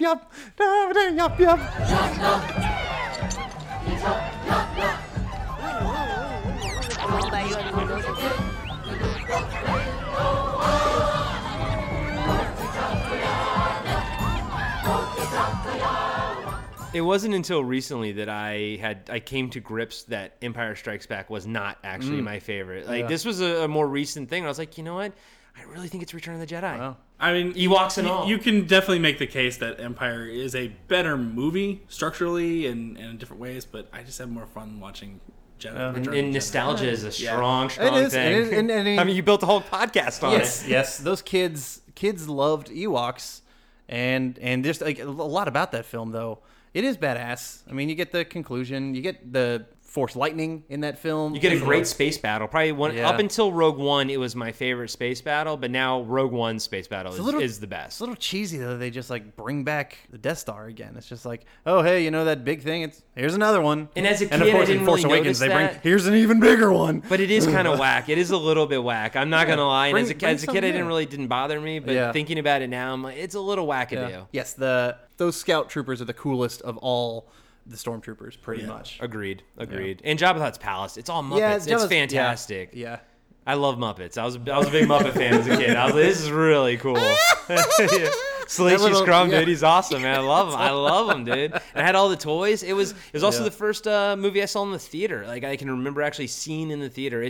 RoboCop, Return of the Jedi just holds up way too much. Maybe we should go back to RoboCop. Seriously. We'll save Return for another discussion. I'll need to rewatch them and just in Rogue One as well. Well, that's my fiance and I are doing that this year. Our goal, we're just about to start Rebels season 4. We just binged Rebels 1, 2, and 3, and our goal now is after we finish season 4 is to watch all the movies in a row up until episode 9 this year. So we have the whole year to do it. No when you big say deal. in a row, are you going to do? You mean chronological their story? So you'll start with episode 1.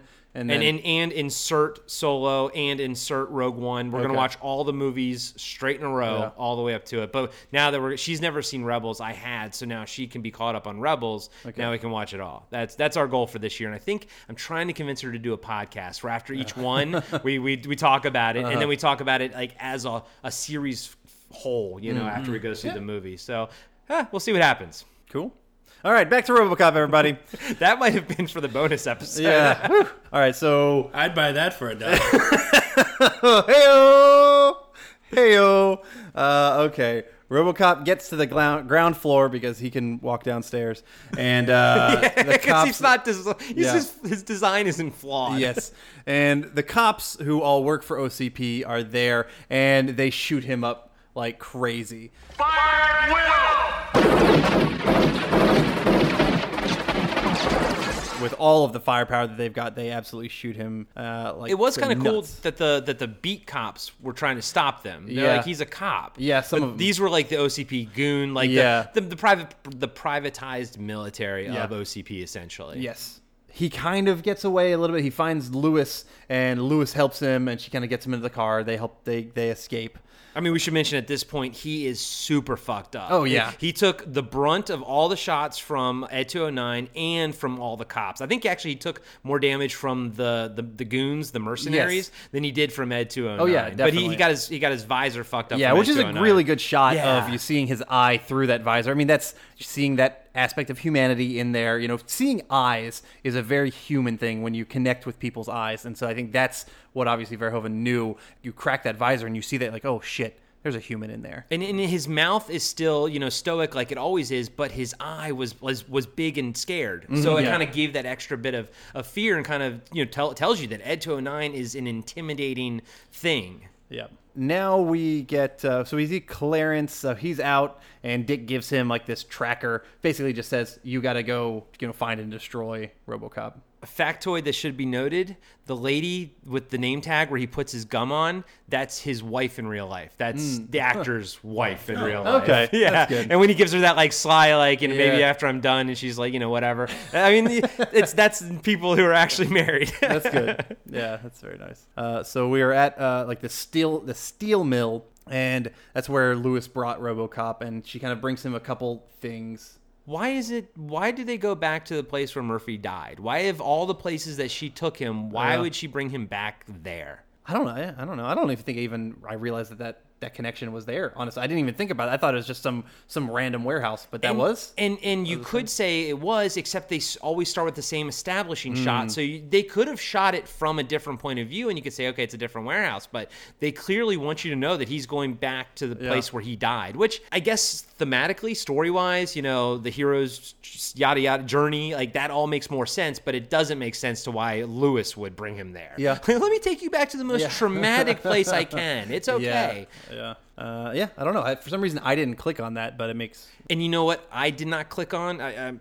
It's right around the same time, and it wasn't until we talked about his eyeballs when she's helping him fix his targeting. His helmet is off, and he's seen via targeting. So that means his eyeballs are cybernetic. Yes, they are. They are. Yeah, true. Yeah, they have to be. So what does the visor even do? Does it just protect the organic mass? Maybe. I guess so, but then. Why would you? He doesn't need to breathe. Why not just have a full mask over his entire thing? Doesn't make any. Why keep any human part of him? Yeah. Why even have a human involved? Just make a robot. Well, they did, and Ed 209 sucked, and it killed that guy, and so you need part human. But okay. Yeah, I get that you need the humanity, I guess, to keep it all running, and I do think that they use like his nervous system in there and stuff. But yeah, why keep any organic parts unless it's just to make him more relatable to people? I guess so. But you would think someone would also shoot him in the mouth at some point. Yeah, just shoot him in the mouth. There was only one part when the cops are fighting him. He looks like he's protecting his mouth. Okay. That's the only scene where it looks like he's actually doing that. Other than that, he just stands there and takes it. Yeah. In every other one. Yeah. And it makes you wonder if he even got shot in the mouth. Would he even feel it? Would it even do anything at the end of the day? Is it all just vanity? Like, is it all just for show, Yeah. But, and I know I'm jumping ahead, but it's all in the same area. Did you notice that when Lewis was asleep, he decided to do target practice right fucking next to her sleeping body? Yes. And even if he actually hit the baby food, it would have blown up and splattered on her. So that was a complete dick move all around. Yes, like it was was. passive aggressive. Was he like, hey, I really want you to wake up so you can help me with my eyes, but I don't really know how to ask for it, so I'm gonna fire my fucking gun right next to your sleeping head, and she shoots right up. Yeah. I would have pissed myself. Then I would have been pissed off at fucking Murphy. Exactly. You asshole. Yeah. So, right here though, here's where Lewis brings him a screwdriver and some baby food. He takes his helmet off, so we kind of see his full face. He takes that off, and he has like this this one like scar, like a bullet scar in his brain where Clarence shot him. But other than that, though, his face looks pretty good. Not too bad. Yeah. I mean, other than the fact that it's horrific, but not too exactly. not too Like, bad. the whole back half is all robotic and creepy looking. I did thought they did a good job of seamlessly making it from where his face goes into the robotic part. Yes. And making whatever mask they actually put around Peter Weller looks pretty seamless. It is. It doesn't look like that's his mask with like a robotic helmet put onto the actor. Yeah. It looks like no, that's very seamless from the RoboCop's face to robotics. Yeah. And it feels like very believable. Feels like they peeled Peter Weller's Yes, face off it does. and put it on a robot. It does. I do think that Peter Weller got the job too because he's so skinny. Yeah. They needed someone small that they could build up into the suit. Yeah. But when you see him as RoboCop, he is so big and impressive looking that I forget. Every time I see him at the beginning of the movie, I'm like, damn, Peter Weller is like 105 pounds, like soaking wet. Right. He's a tiny dude. But apparently he's tall. He's like 6 feet. Oh, no shit. Okay. Okay. Well, that makes sense. That again probably makes sense. They needed him to be tall too. You don't want RoboCop to be like Tom Cruise's height, like 5'5". He's like walking around. Yeah, he's got to be on Apple boxes the entire time. On stilts. Yeah. So anyway, at this point, we also get another little moment where we see some of the humanity. Where RoboCop is he's kind of like depressed, and he's just basically like, leave me alone. He's not feeling very good, and he is, for a thing that, he's super robotic, but he took that mask off, and we see so much of his face that, he is very human, and he is, just sad right now. He's at his low point pretty much. They address it in RoboCop 2 when they're looking for more people to be RoboCops. There's this like montage where they go through different versions of. It's kind of like Ghostbusters 2. It's like RoboCop 2 is also the name of the project. They're looking for another RoboCop, and they do address the fact that how psychologically traumatic and everything. Peter Weller or Alex Murphy, it was just a pure chance that his mind could even handle the fact that his body was now gone. And that was honestly what they try to show in the second one is everyone just loses their mind because it's like, oh my God, my life is a nightmare, but he was the only one. And I think it's because of his sense of duty and sense of honor is the only reason that he even was able to merge with the machine and even, be feasible. Everyone else literally just committed suicide. Yeah. Which is kind of dark and it's an interesting path to go down. They didn't explore it too much. They explore it more in that Frank Miller comic book. He tries to get into the the mentality of someone who and then of course on the other side of the coin of someone who maybe would actually even want this and what kind of horrible person would want to lose their humanity to become a machine like this. Yeah, it's cool concepts. Yeah. And now we get the greatest TV show of all time again. I'd buy that for $1. we see the goons and Clarence and his gang are just kind of like out and about, and Emil's watching TV. And we get that fucking guy again. He's just laughing his ass off. But Clarence brings over these big ass guns. He's got like these like 50 caliber. They're not really 50 caliber. I mean, that's what they look. They just look like a Barrett 50 caliber gun, but somehow they have like these massive exploding rounds. That seemed a little weird. Yeah, they blow whatever they hit, they blow up. Yeah, and they like to blow up buildings and cars 5 feet away from their friends. Yeah, they are not intelligent people. Kind of like how RoboCop was shooting at close to Anne's head. Yeah. Which is actually what happens the next scene right after this one. It reminds me of the episode of The Simpsons where Homer is the NRA episode and he's using his gun to shoot and change the channel on his TV. It's like, I feel like Verhoeven has the idea that we all just sit around, hey, what's that over there? And just shoot guns around at each other, Yes. Like 2 feet away from each other. So Clarence and his gang, they're going to take the big ass guns and they have the tracker so they know exactly where he's at and they're going to go find him and go kill him. And at the steel mill, is the practice shot scene of targeting where he recalibrates his targeting system just because, obviously his targeting system got messed up, when a million bullets fucking shot him too. And that scene was nice because it gave him and Lewis a bit more, connection, a little bit more connection to Murphy's humanity. Yes. Although I don't know how much connection they have. I mean, they've only worked together for you gotta assume maybe a day if there was no time lapse. Right. So Yeah. if say if there was a time lapse, maybe like a few days before he got gunned down. But how much of a seem like much. connection would they have built? But then again, I mean, she did witness him die in a horrific way. That was a pretty traumatic thing. Okay, so. and you're right. It's just as traumatic for Lewis. Yeah. Maybe not just as traumatic, but it is Yeah. a traumatic event for Lewis. So she probably does feel connected to him. Yeah. Okay, good point. That's why I like talking all this out with you guys. I can really get to the meat of how I feel about RoboCop. So Clarence and his boys go to the steel mill, and what really bothers me actually in this scene is Clarence has the tracker with him, but they go to the steel mill and he's not using the tracker anymore. They're just kind of like looking around with their guns, planning on shooting him. It is well established that the tracker knows where RoboCop is within like feet, because Dick Jones opens the door exactly when he comes to his office. And so it's like, why not just fucking use it to know exactly where RoboCop is and then shoot him, and then that's that. Instead, like, they're just walking around the steel mill, wonder where RoboCop is, I'm gonna kill him. Like, what the fuck? These guys are idiots. And they're calling him out. You go to a place where they're on the ground floor. He has the high ground, and we all know from Anakin and Obi-Wan that the high ground is important. Except that one time where Obi-Wan didn't have the high ground, yet he was able to jump over Darth Maul and kill Darth Maul. That doesn't make any goddamn sense. He didn't have the high ground. That's because he's that good. But they go. But I guess they're not well trained. They're just goons, right? At the end of the day. Yeah. But you are correct. Like, they could have at least known. Oh my God, RoboCop! He's 5 feet away from us. Yeah. They might not know that he's above them, but he's He throws like a hubcap to get there. They're just walking down the middle of the fucking like road area. RoboCop could have just, instead of even talking to him, why didn't he just snipe him? Yeah.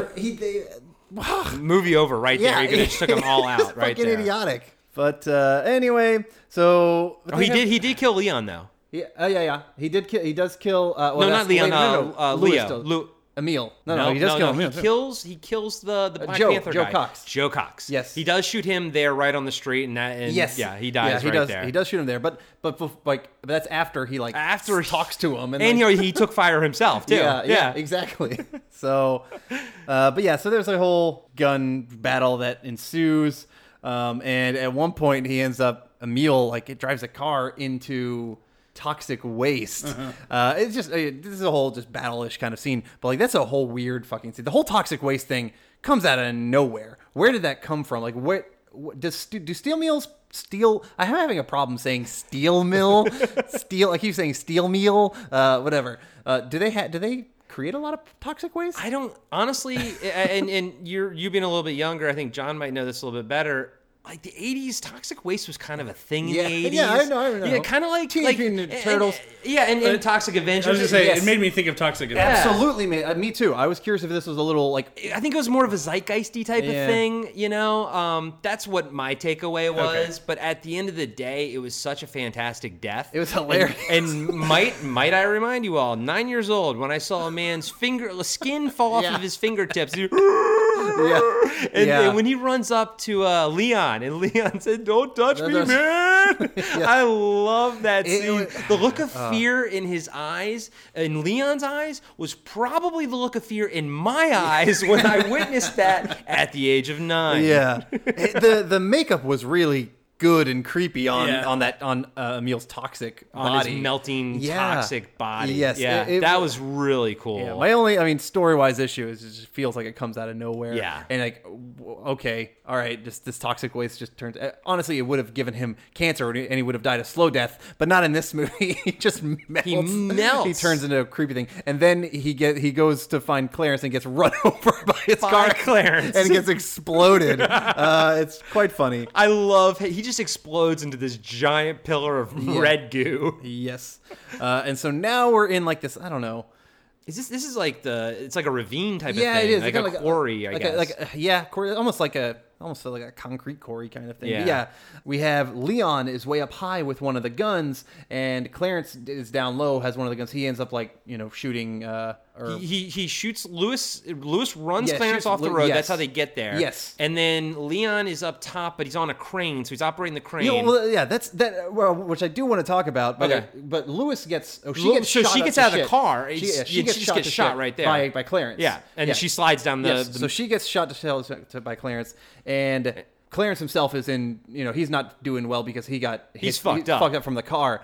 Leon up at the top, as opposed to using his fucking sniper rifle, Right. and he could have shot RoboCop right fucking then. He's like, I'm gonna go over to this crane that I know how to operate for some reason, and he decides to slowly move a crane to drop steel on RoboCop, as opposed to using his big fucking gun, and he could have blown him up. Again, what the fuck? That I didn't get, and Yeah. every time I watch it, I think to myself, I would never know how to use that crane. No. He's moving like a lever, and the whole. I'm like, oh, it's not a steering wheel. I don't know.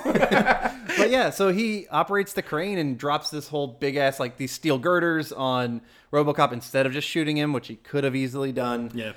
But he does that instead, and Clarence takes a pipe and is starting to beat the crap out of RoboCop. He's halfway under one of the steel girders. He's pinned down. Yeah, exactly, but not pinned down enough that RoboCop can't grab his jugular and rip it off. Well, basically, you missed. Lewis killed Leon with basically Clarence Bonner's gun. I was going to She get blows to him sorry. up, and then did you notice that he didn't rip out Clarence Bonner's throat? He uses the slicer, Oh, is that what the that blade? is? He pulled Okay, the blade out I that didn't his think of it. his computer Yeah, interface and jams it into just him, jams it right into into his his jugular, neck, yeah. and then just that giant splat of blood just lands on RoboCop. Honestly, not seeing what happens to his neck, but just seeing that explosion of blood always kind of made me feel like, oh, that was satisfying. Which Lewis shooting where the crane operating area, she does it like almost. I mean, she's from the ground, like kind of from the hip. She doesn't even take aim. She just kind of like lifts up the gun and shoots it from her hip. And I'm just like, okay,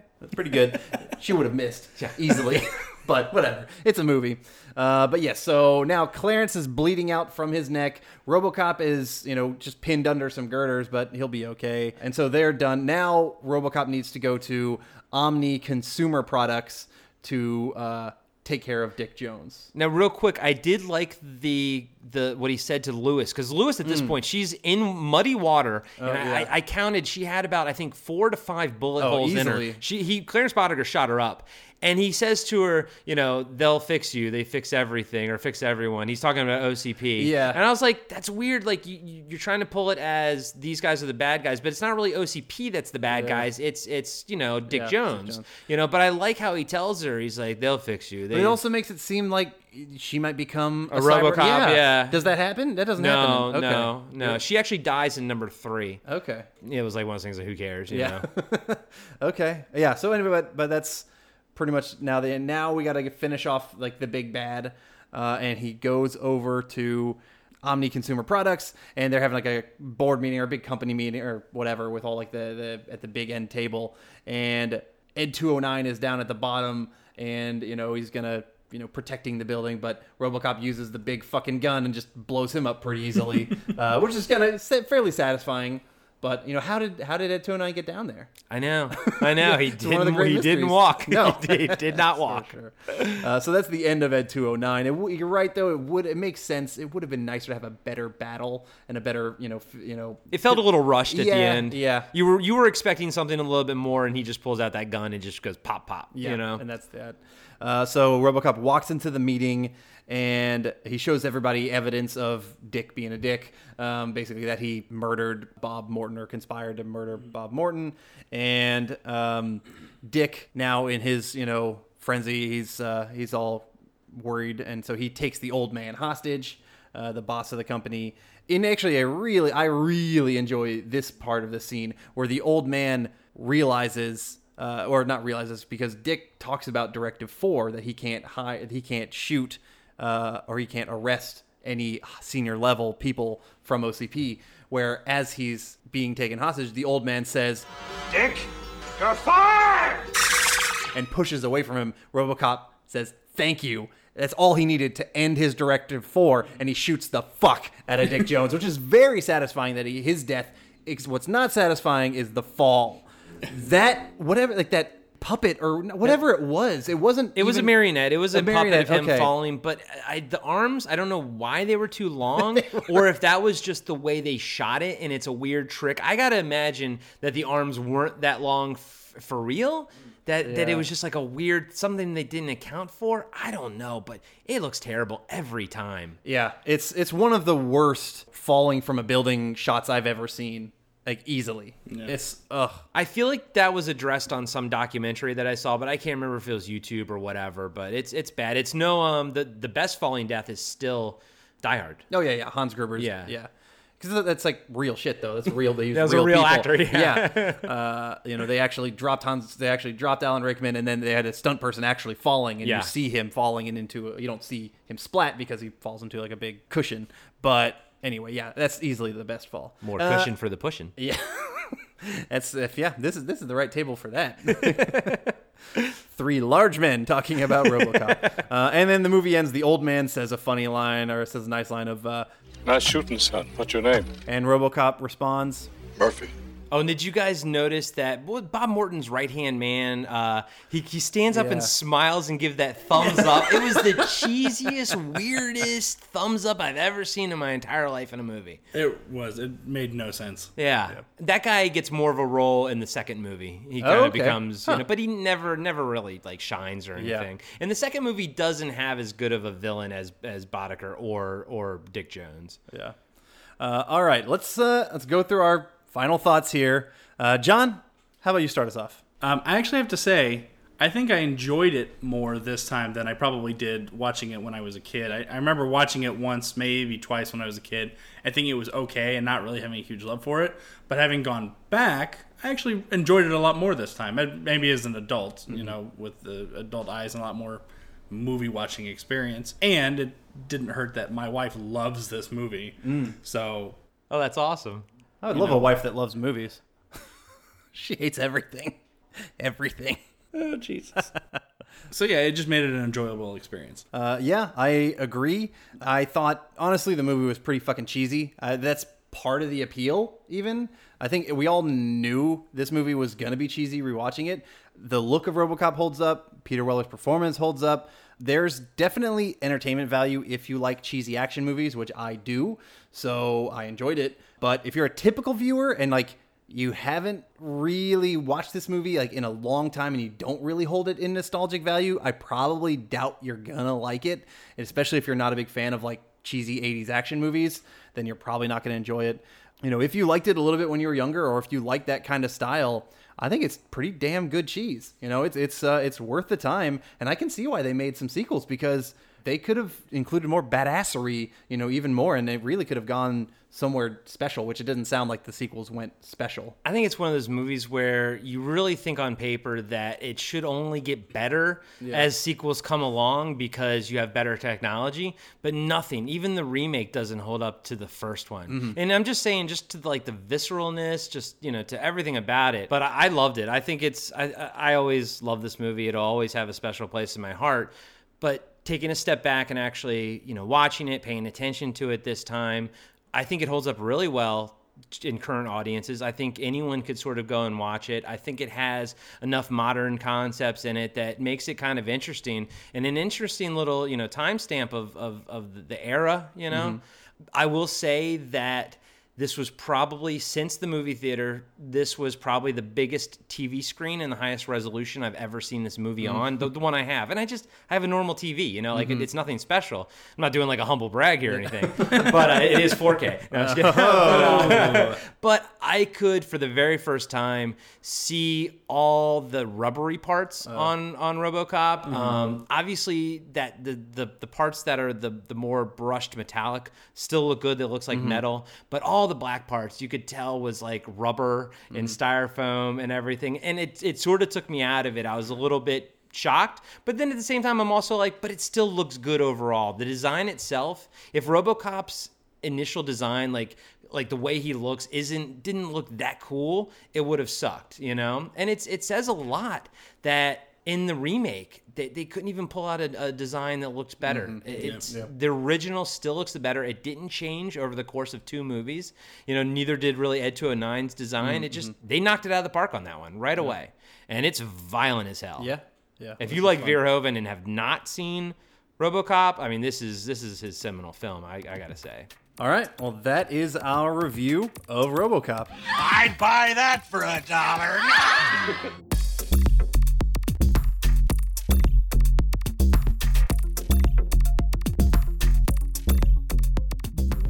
Now we're going to discuss the RoboCop cartoon that no one asked for and no one remembers, that ran from October 1st of 1988 to December 17th of 1988. It only had 12 episodes in that one season. I think it was on Fox Kids, or it was either somewhat in tie-in with them a little bit from what I saw. Maybe not. It was a cartoon, so it was a kid's cartoon that was based off of the live-action movie, and you could definitely tell. Don't confuse this with the live-action RoboCop show that was on Canadian TV in 1994. Honestly, like, IMDb has very little about this cartoon. Wikipedia has some stuff. That's where I got most of my info, as opposed to just watching it. It really follows the storyline of the movie. It's pretty much just a cartoon version of it, but for kids. It had a lot of like kid elements that do not work. Like, I'm not gonna talk very much about this fucking cartoon. It was bad. It was really bad. Yeah. And you got to figure, if I was 9 when the movie came out, 88, I was 10. I still have no interest in this cartoon. Like, and when I was a kid, I saw it and I was like, but that movie was a hard R. Like, it had blood and death. How is this translating? And even in the beginning, when you watch the beginning, the opening credits, they show him getting gunned down by Clarence Bodiger. They have, for that 1 second, they actually animate Clarence Bodiger, I think Joe Cox, and then somebody else, probably Leon. And I'm like, wow, that's kind of neat that you actually get to see them in cartoon form, and it kind of brings the movie in. But then everything that happens after that, meaning after the first 30 seconds of that cartoon, is just downhill garbage. They tried to have some lessons in there. There's some kid stuff, but like in general, like the animation looked awful, in my opinion. And really, I could only find this on YouTube is where I saw it. Yeah, that's where I watched it. Yeah, the animation, even though this was produced by Marvel Productions, and specifically the animation company was called ACOM Productions, and they've done animation for things like a bunch of Simpsons episodes, like over 200 Simpsons episodes. They were also involved with X-Men, maybe those later X-Men shows, series when it was kind of crappy, but also The Tick, Animaniacs, Tiny Toon Adventures, Batman the Animated Series, and a whole bunch, tons of stuff. It was obvious they didn't give their A-team to RoboCop because RoboCop, it looked janky, it looked awful. It even for an 80s cartoon, it looked bad. Yeah. And the storylines were just the ones I saw. One, he crash lands in the woods. Yep. I saw that one. And they build on YouTube as the first episode, but it's not actually the first episode. No. And then I watched one where this guy escapes from jail and uses RoboCop as like his proxy to like rob banks and stuff. And they were just, both of them, the characters were terrible. The dialogue was terrible. When they were you guys saw it, when they were crashing into the trees or whatever, that one guy kicks the lady out and says like, be a man and jump. And I'm like, my God, you can never get away with that now. It's so misogynistic. Yes. And they tried to tap into some tropes and stuff, some movie tropes, but nothing worked. Everything they did didn't work. No. There's not a single aspect of that show that worked. Which is really disappointing because, it being from Marvel Productions, Stan Lee was credited as like the lead story editor, and this is not something that I would want his name on. I would not want to be attached to that whatsoever. No. And I think the only thing good that maybe came out of it was the RoboCop toys came from the show. And if you guys remember, you could actually put those paper caps into the back of RoboCop. He had this little metal piece that you could unhinge from the back of the actual toy, and you slide those paper caps, the ones that come on a roll for guns. Yeah, and exactly. so all it really was all you do is pull back and it pops. It was pull a back, cap pop. gun, Yeah, basically. and so like you could take his helmet off, and I had the toy for this because I loved it. You could take his helmet off, but you could stick his gun to his leg, like there was a little spoke, but you couldn't like open his leg up or anything. And as far as having a toy based on RoboCop, that was actually a really good one. I always wanted one based on a Terminator, and they made them back in the 90s, but I thought they looked shitty. Oh, I had one, and it was pretty shitty. The proportions are all weird. Yeah, well, I had not really. It was just the skeleton of the T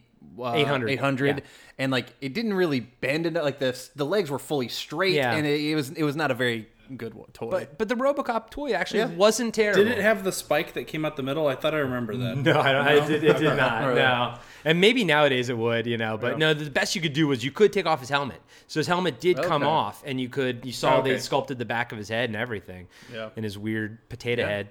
So the voices in this show, some of the main voices, quote unquote, Dan Hennessy did the voice of RoboCop, which actually sounded pretty close to Peter Weller from the movie, I thought. I was following my prime directive: serve the public trust, uphold the law, protect the innocent. Dan Hennessy, most famously, is Chief Quimby from Inspector Gadget, if you know that. Glad to see you made it, Gadget. Here's your assignment. He's also done plenty of other stuff, but that's kind of what I remember him most from. Ann Lewis is voiced by Susan Roman. Why can't you stop messing with his head, Dr. Tyler? He's a cop, not a guinea pig. Who I remember her best as Sailor Jupiter on the Sailor Moon show. In the name of Jupiter, I call upon the forces of love and nature to banish this mophead. But that's about it. She's done plenty of other stuff, but that's like the biggest thing that I know her from. I recognized her voice. I was like, oh, she's a cartoon voice. Yeah. And they did make her look like super 80s with her red hair. Yeah, very she red almost felt a little bit like what's her name from Ghostbusters, Real Ghostbusters? Janine. She almost looked a little bit like Janine with the red hair. Yep. And then Dr. McNamara, who was kind of like one of the main villains in this show. RoboCop. He's embarrassed me once too often, and now he's going to pay. He was voiced by Robert Boxdale, who has done a bunch of different stuff, but I remember him most as Sauron in the X-Men cartoon. Oh, like right. the big like pterodactyl kind of looking guy from the Savage Land episodes. Sauron and Sauron alone will rule the Savage Land. Yeah, in general, the show does not hold up. Obviously, it only lasted 12 episodes, so no wonder it didn't show up. But it was. I watched 2 episodes, and that was 2 episodes too many. Dude, halfway through the first episode, I was like, I started like checking my phone. Yes, I was like, I can't. This is bad. Yeah, the storylines were terrible. Everything was terrible. The animation was terrible. The theme song was not. They could have at least made like a badass theme song, and they didn't. It was just blah. Yeah. Detroit, the near future. Officer Alex J. Murphy and his partner Ann Lewis fight to rid the decaying city of the criminal element which infests it. After being mortally wounded in the line of duty, Officer Murphy is outfitted by OCP with bulletproof titanium robotic parts and with computer-enhanced motor and sensory capabilities. He has become the ultimate super cop, RoboCop. That's truly the thing. The only thing I can take away from this is the 10-year-old me didn't like it. The 41-year-old me is not going to like it either. You know, it's bad. It's really bad. So funny story. It was probably, I don't know, Thursday night. After my kids had their shower before they go to bed, that we had them shower a little bit early, and I said, all right, we're going to watch RoboCop the cartoon. And my son was like, all right, great. So we sat down, we watched one episode, which was funny because my wife came in and she goes, what are you doing? And my son goes, we're watching RoboCop. And she's like, you're what? And I'm like, the cartoon, not the movie. She goes, oh, okay. So we got to the end of it, which he made me pause because he saw Stan Lee's name in the credits. He's like, wait. You got to go back. Did that say Stan Lee? I'm like, yes, it said Stan Lee. And so I thought, okay, we watched one episode, and both of them were like, can we watch another one? I'm like, really? Seriously? So I watched the same second one as you with the Scrambler or whatever his name is. I watched my second one was a different one. Yeah. Ours was terrible. Mine was a whole news thing. It was all about like the media. It was not good. So, but your kids liked it. Okay. Which I was shocked. I hope you don't have to watch more. Yeah. They have their own iPads. If my son wants to find it on YouTube, he can find it himself. But then, wait, how old is he? He's 9. Well, I mean, might be ready for RoboCop. Real RoboCop. Someone else apparently watched it when he was 9. If you want him to turn out like me, he might be ready. No, John, don't do it. He'll never be able to know how to spell urban. Dude, you brought it back. Good job. Just like RoboCop. Yeah. The show obviously was terrible. Very similar to G.I. Joe. They didn't use bullets. They all had lasers because it's a cartoon. It's an 80s cartoon. You do found use bullets, but you could laser somebody. Okay, that is true. And I literally, because I read the Wikipedia article in between watching the 2 episodes, but in the Scrambler episode, they actually fired bullets at RoboCop during the bank robbery scene. So I was like, huh? So you guys couldn't even like stick to that correctly. Like literally everything you do, you fail at everywhere across the board. Oh, and one other weird thing that I thought, one of the episodes that I watched, at one point RoboCop had to catch Ann Lewis, or Officer Lewis, and he goes, "Are you all right?" And she says, I am now. Like, there was this whole weird thing between them. Right. What the fuck was that? Yeah, He's a robot. They wanted to like build up like this heroicness of RoboCop, Yeah. and then maybe a little love interest of Yeah, Lewis. but that's weird. It's weird. It's not. It's not good. No, it's not good. It's not a good look. I'm done talking about it. I don't want to fucking talk about it anymore. Yeah, no, I have a really good casting here. I'd much rather talk about that because I don't ever want to think about the RoboCop cartoon ever again. No, it's fucking awful. So it's dead to me. It's dead to John. It's dead to Corey. It should be dead to everybody. Yes. It's as dead as Alex Murphy's penis. Yeah. It'll never get resurrected. I'll buy that for $1.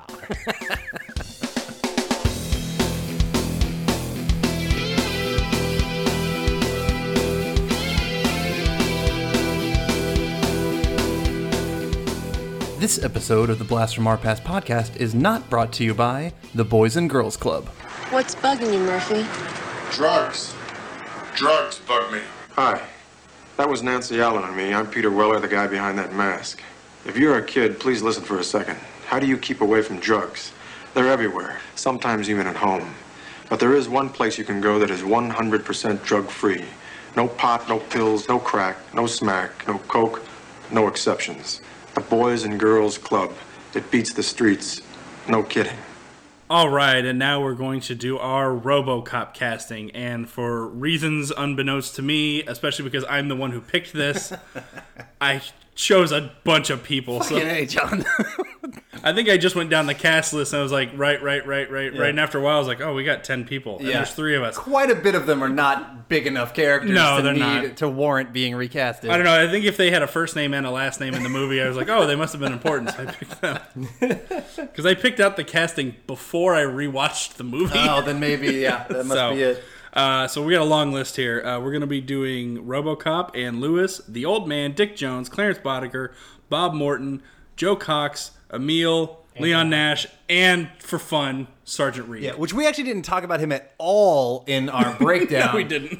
But he's actually in it a lot. He is he's in it probably a little bit more than any of the goons, the Joe Cox, Emil, Leon, who we talked quite a bit more about them, or even he's probably in it more than Bob Morton is. I think Sergeant Reed probably gets more screen time than Miguel Ferrer. So I mean, there is good enough screen time. The Old Man probably has the least screen time in this group, but. You know what? Whatever. We got 10 people to cast. Let's do it. They're making a new one. I know they're going to pick our cast somewhat.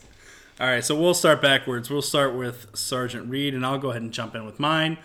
You know, you need a tough sergeant. There's any number of people you can went with. I didn't want to go with somebody who was too big name for this one, but I went with someone who I thought was a good character actor and could probably do this well. I went with the actor Delroy Lindo.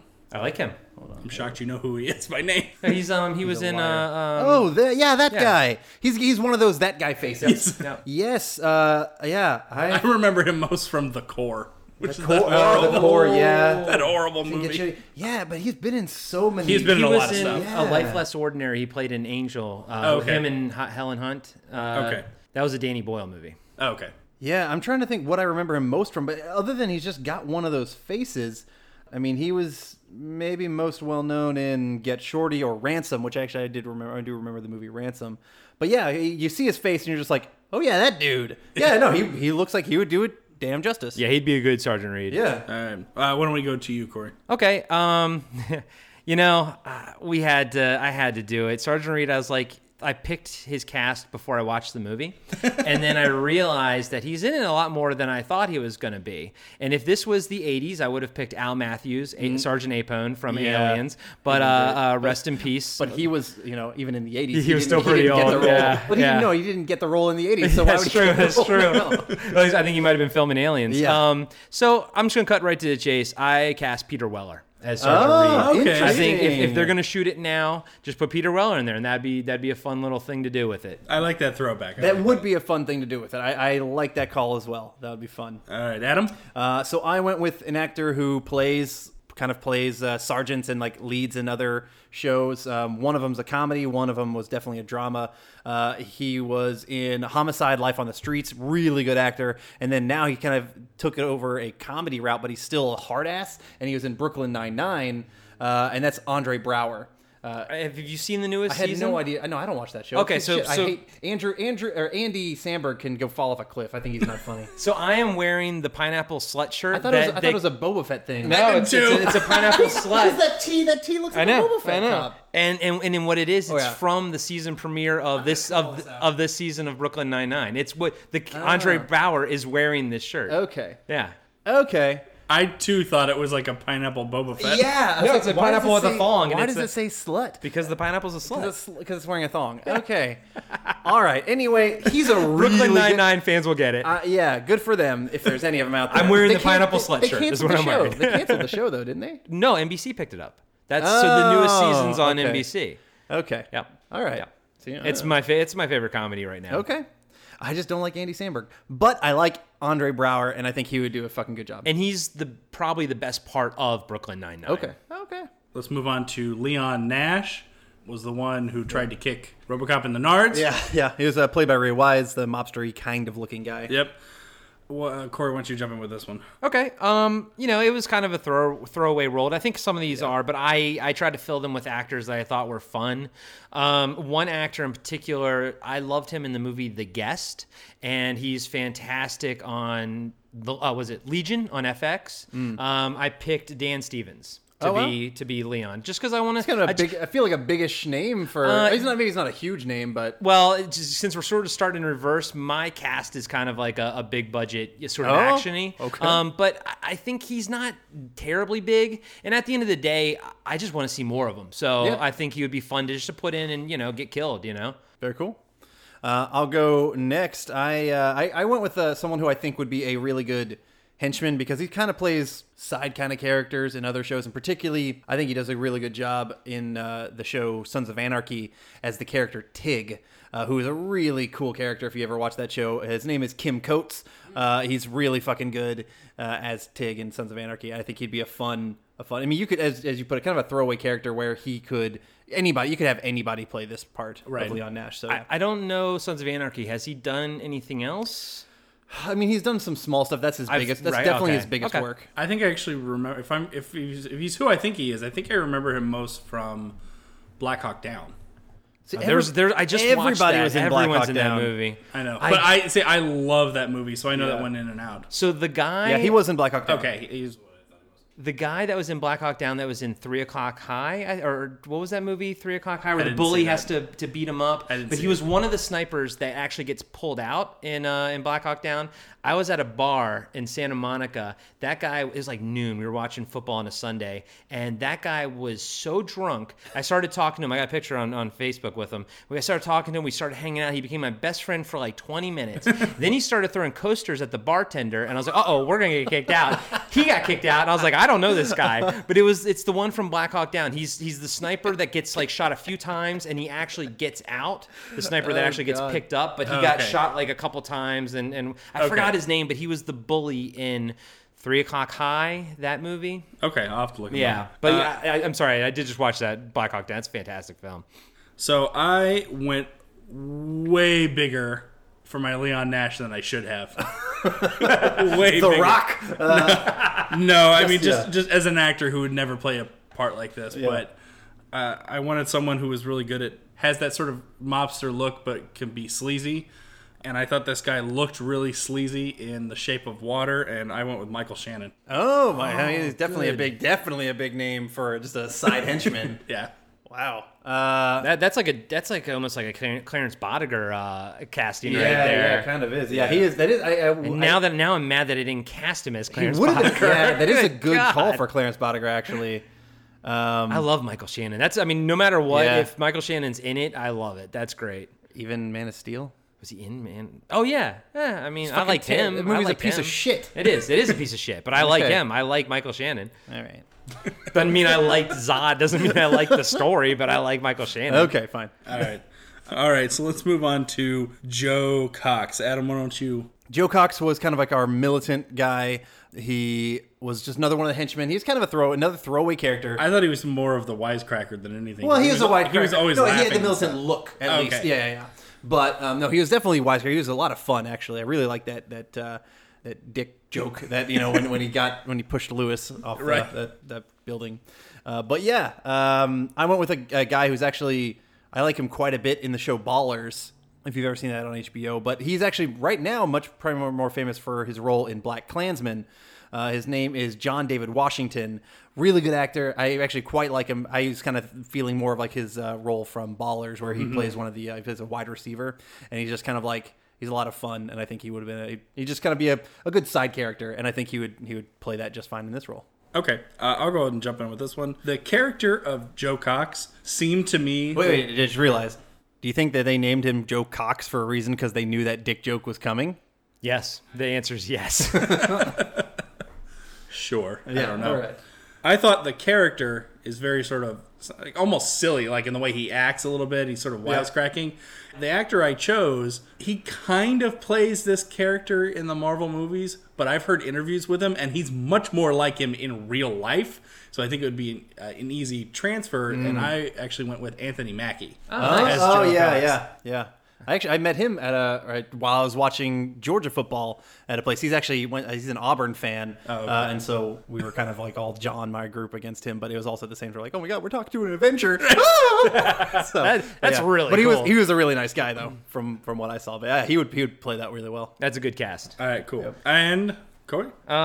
So I honed in more on the military aspect. I didn't care for the humor, which I guess it probably needs to be there, but I envisioned more of a hardcore movie, like more just grizzled. Mm-hmm. And so I went with the military side of things, and I went with John Barenthal as the Punisher. I just was like, you know what, let me, because what I was really channeling, what I really wanted was what's his name from Mad Men, the main guy, John Hamm. Yeah, but I loved John Hamm in Baby Driver. I liked his character in Baby Driver. He was just mean looking. So I don't know, I was like, but John Hamm's a little bit out of the range for this character, so I was like, you know what, John Barenthal, that's a fun pick. Yeah, he's not big enough to like star in a movie. Yeah, like and that I would just have him. He would be. Just play it straight, like, no like joking aspect of it or whatever. I do love him as the Punisher. I think his casting as the Punisher he's the best Punisher. Him and like Vincent D'Onofrio's casting are like two of the best that these Netflix series have had for like specific casting for those characters. Yeah, I couldn't agree more. Yeah. All right, so now let's go on to Emil. Emil, the Toxic Avenger. I'll jump in with this one. I wasn't too confident in it, I'll be honest with you. I just thought he kind of looked like he could fit this sort of style character. He's really funny in one of my new favorite shows, The Orville. I went with Scott Grimes as Emil. I was so close to picking Scott Grimes. I didn't pick him, but I was like, man, he even kind of looks like the guy. He kind of does, yeah. That's funny. I don't watch The Orville. Is he like the blonde guy on He's there? Like or am I thinking Discovery? Like a ginger. Oh, I'm thinking of Discovery. Okay. Yeah. So yeah, this is the Seth MacFarlane kind of joke parody-esque. Oh, wait. Is that the kid from Critters grown up? Yes. Yep. That's him. That's him. My God. Yes. That is the perfect casting. John wins. John wins the entire casting. The kid from Critters. Yes. Yeah. Yes. I absolutely was looking through stuff and I was like, man, you kind of look like Emil. Okay, cool. I almost cast him but yeah, I ended up wanting to go with a slightly. This is probably my biggest name of the goons. I kind of maybe lean towards that, but I was actually watching The Orville just the other night, and I was like, I don't know. I don't think his character on The Orville isn't making me feel like he is Emil, and so that's why I didn't end up going with it. I ended up going with a guy who I think could play like that. I don't know. Emil's kind of different, kind of cocky, but kind of fun. I went with Scott Conn from Hawaii Five-0. Oh, I like Scott Conn. I think he'd be kind of fun too. But yeah, John, you don't know how close I was to going with that with Grimes. All right, cool. No, that both of those are good. I love Scott Conn. He's always fun, and to watch him melt with his giant forehead, that'll be a lot of melting. He's always kind of like a good-looking guy, but yes, he's good for it. And I think, and he's always had some funny movies. He's pretty funny and shit. Yeah, and Emil's kind of a funny character to me, so that's why I liked him. I went with a little switcheroo. And this won't be my first. Again, with these goons, it's weird, but I really went with, I thought in my head of John Hamm and Baby Driver, like someone who normally plays like sort of a good guy or whatever, play something completely different. And I wanted this role to be a bit beefier, a bit meatier, a bit more fun, and I wanted someone to do some fun with it. And I did want a female like goon in there. So I cast Zendaya as Emil. And yes, that means she will melt in my movie. Yeah. So, I mean, I was just like, you know what? That's kind of a cool little spin, and make her real badass, like make her really fucking mean. And, I was almost going to do the girl from the first Kingsman movie. And then she played the Mummy in the Mummy remake. Oh, yeah. I like her a lot, but she's been doing so many, she's always plays like a bad girl. Yeah, we use her multiple times. A couple times. Yeah. I love her, but I feel like I wanted someone who was known for like playing good roles, and, and Homecoming and everything. I think Sophia Bouton is her name. I think I would have preferred Sophia Bouton. My only issue with Zendaya is she seems a little too young. To be in that gang. And I think, the actor would have to be able to pull it off, but I think Sophia is the better choice, and that's what my gut went with. But I was trying to make a movie that was kind of like current, and it would get people like excited. You want to get the kids? Get the Zendaya kids. But I think the Sophia one would have been better. She's probably would have been a better choice. I'm gonna put in a Jonas Brother in my movie. So are they still hip? I don't know if that's whatever. Are they still a thing? Yeah. All right. I guess we should round out the gang with Clarence Boddicker then. Okay. Corey, why don't you start this one? I don't know where to sort of how to announce him, because I've only ever seen him in one movie, in Black Panther, but he plays M'Baku. He's so good in that movie. Oh, yeah. I could not take my eyes off of Winston Duke the entire time he was on the screen. Yeah. And if anything, I want to just see more of him. But then I started thinking, okay, I really liked Clarence Boddicker as a character. I like him as a villain. But is there something to be said about an actor that maybe could actually physically fight RoboCop? Like you could actually put Winston Duke in a scenario where he might actually be able to fight RoboCop one-on-one for at least maybe like a second or two, and you could find it to be believable. But at the end of the day, there's so many awesome, badass characters that I think if you went with like the normal looking crazy guy, which is what Clarence Boddicker is, it's like it's too much on the nose, like it's already been done. So I wanted to do the reverse, which is a big looking, and then play him down, like don't have him as crazy as Clarence Boddicker. Although Clarence Boddicker, the way he played that role, the actor, I always forget his name, he did not play it like crazy over the top. He played it just scary. But yeah, he played it crazy enough to be believable. And I think at this day and age, and I think it's because of roles like Clarence Boddicker, I think people tend to play it a little bit more crazy than it should be, and I would want to tone that down. But man, Winston Duke's such an impressive figure. Yeah, he steals every scene that he's in Black Panther, I feel. So yeah, that's a good call. Cool. Why don't you go next? I went pretty much right on the nose with mine. Like I kept the pretty much the look and the style of like crazy but believable crazy. Yeah. I went with an actor who I think plays that very, very well. Maybe even looks a little bit like the actor, in my opinion. So I kind of just went 1 for 1 on this one. I went with Walton Goggins. Really good actor. I think he's strong enough to be a really good crazy guy, and he would be a really good Clarence Boddicker. So he's been in Justified. He was a bad guy in Tomb Raider. He's been in a shit ton of stuff. Walton Goggins, great actor. I feel like Walton Goggins has been playing Clarence Boddicker. Yeah, it's pretty easy. It's like, oh yeah, I've already seen you do exactly this kind of role. So, and I love me some Walton Goggins. Vice Principals is fantastic. I loved his character in Predators. Dude, everything Walton Goggins is in. I would watch that Clarence Boddicker, and I have to admit, I think that one's a better choice. Cool. I mean, I can't. You'll never go wrong with Walton Goggins. Well, see if you can beat it, John. Well, probably not. My Clarence probably was. I went with someone who probably plays a little bit more menacing. And honestly, I almost cast this guy as Dick Jones. But I liked the guy who I picked for Dick Jones, so I just ended up putting him here. My actually initial thought was Sam Jackson. Oh, because it was that kind of crazy. But Sam Jackson's like 70 now. And I was like, I was fine right up until he could still do it though. I feel, all the scenes where he gets beat up by RoboCop, I'm like, I don't know. You're hurting an old man. Yeah, I know exactly. So I decided not to go with Sam Jackson. I changed it, but I went with someone I think who maybe would play more of the menacing part. I went with Mahershala Ali as Clarence. That guy he is like as A-list gets right now when it comes to quality acting. Yeah. And so he would bring something very interesting. And we saw in Luke Cage, Cottonmouth, what a great villain he can be. Yeah. So fuck, I really like that call too. I almost cast him as my Bob Morton. Yeah. Okay. I almost cast him. I wanted to put him somewhere in here, but I actually didn't wind up doing it. Yeah. And I can actually tell you where I can probably swap it out, but I took him out because I was like, I think he's too big now. I don't think he would do it. He's good though, and I think he would. You could choose him for a lot of these different roles, and he would do something good with it. So yeah, I great call. I think we have three pretty damn good Clarence Boddigers right there. All right, cool. So let's go on to Bob Morton, and I'll jump in with this one. He's got to be. It's weird. He's kind of has to have confidence, but he's still young. He's got to be cocky, but a little naive. So I was having a hard time actually with this one a lot, and then I can't remember what clicked in for me. I don't remember if I saw his name or if I saw him do something. And he's, I was gonna say he might be a little bit younger than Miguel Ferrer was at the time, but actually I don't really think so. I think maybe just we think of the movie as being old, so we think of them as being older than they really actually are. They're probably about the same age. People just take care of themselves better now, so they look younger longer. So I actually went with the actor John Cho for Bob Morton. I like him. He was in Veep, right? Oh.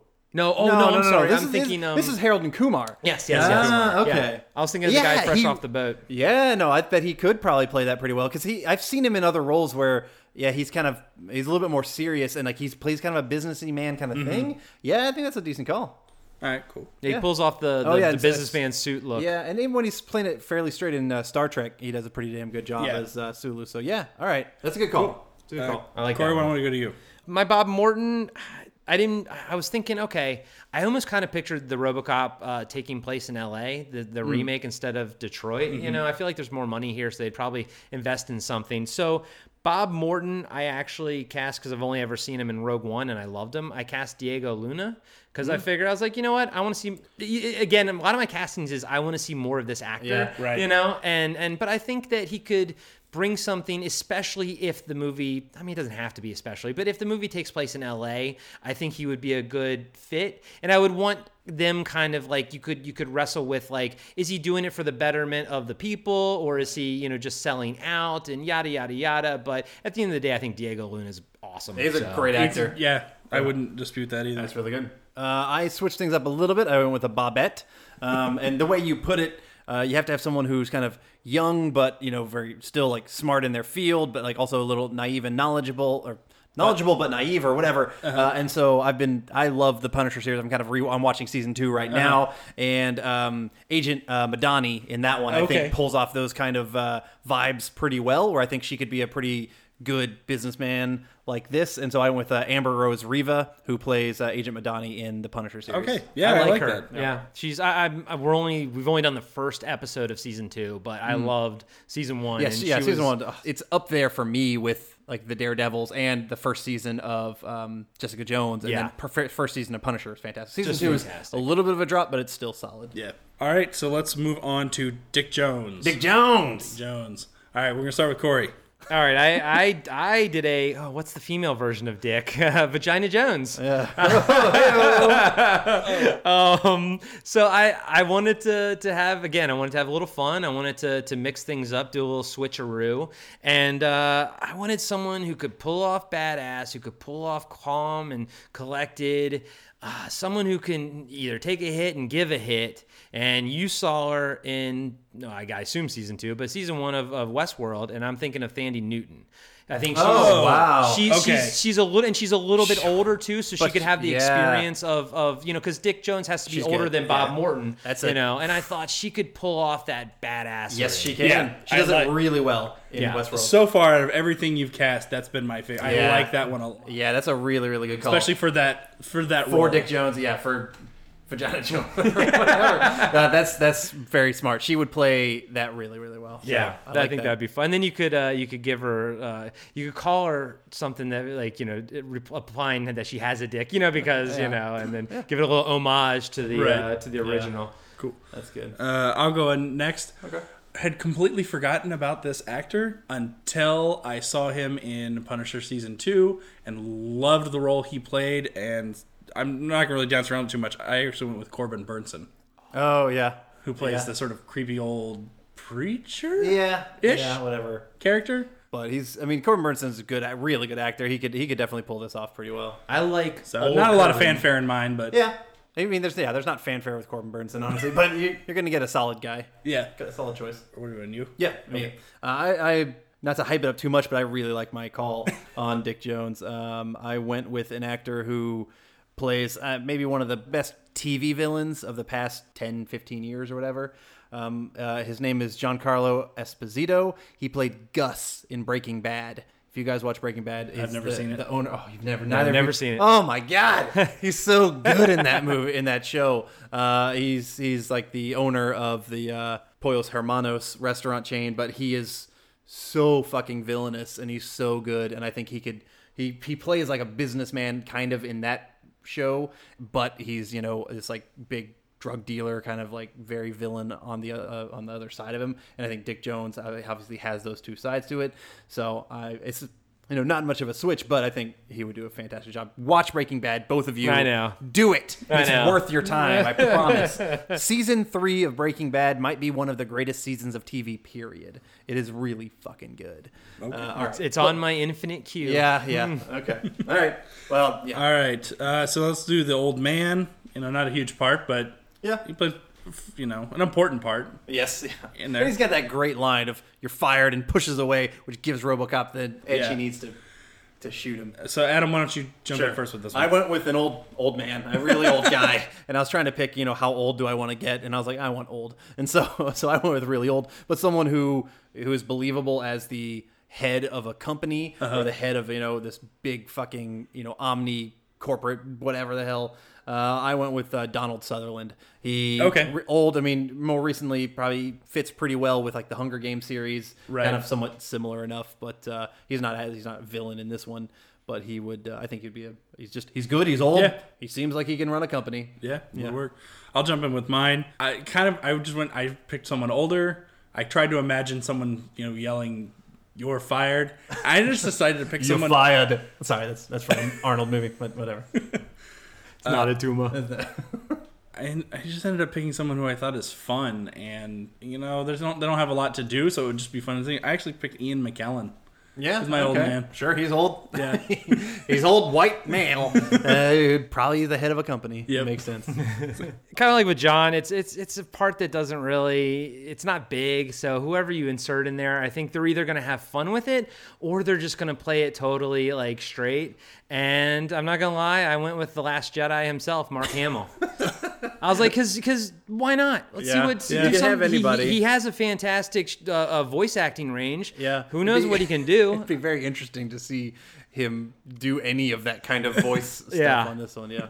Or what if he is projecting himself? Doing a force projection into the boardroom, and he just disappears, and that's when RoboCop shoots Dick Jones because he just disappears. That'll work. Yeah, yeah. But I think I'll buy that for $1.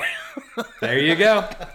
But I mean, like, jokes aside, I think he's a good actor, and I think he could do some. I think he could have some fun with it. Yeah, you can go a lot of different directions with that. Yeah, role. and So I think it's fun to, especially with roles that are that small, that you can just sort of have like a cameo. Yeah. Or like you can even have a big actor because it's like they're only shooting for 3 days. That's it. You know. All right, our intrepid duo, heroette. I don't know whatever you want to call her, Ann Lewis. Corey, why don't you start us off on this one? Okay, so I have a whole thing. This is sort of a package deal for me.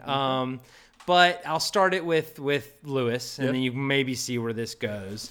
Okay. Looking back, I think you could have inserted Mahershala Ali into this, but I instead went with, it's a guy. I went with so Lewis for me is a dude, and it's Sterling K. Brown from from This Is Us, Black Panther. You just went straight through the Black Panther right, he was cast. In Black Panther. Yeah, I forgot he was in that. But my fiance is watching This Is Us, and actually I think of him as from the Predator remake, that new movie, The Predator. He was in that as well. That's kind of like where I was casting him from, and I was like, cool. So it kind of ties into who I picked for RoboCop. Okay, but that's fine. Okay, cool. Adam.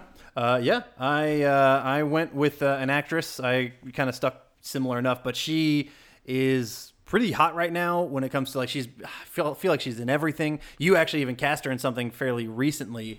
But I think she would be a really good. She definitely can play a badass. She plays pretty badass in Westworld.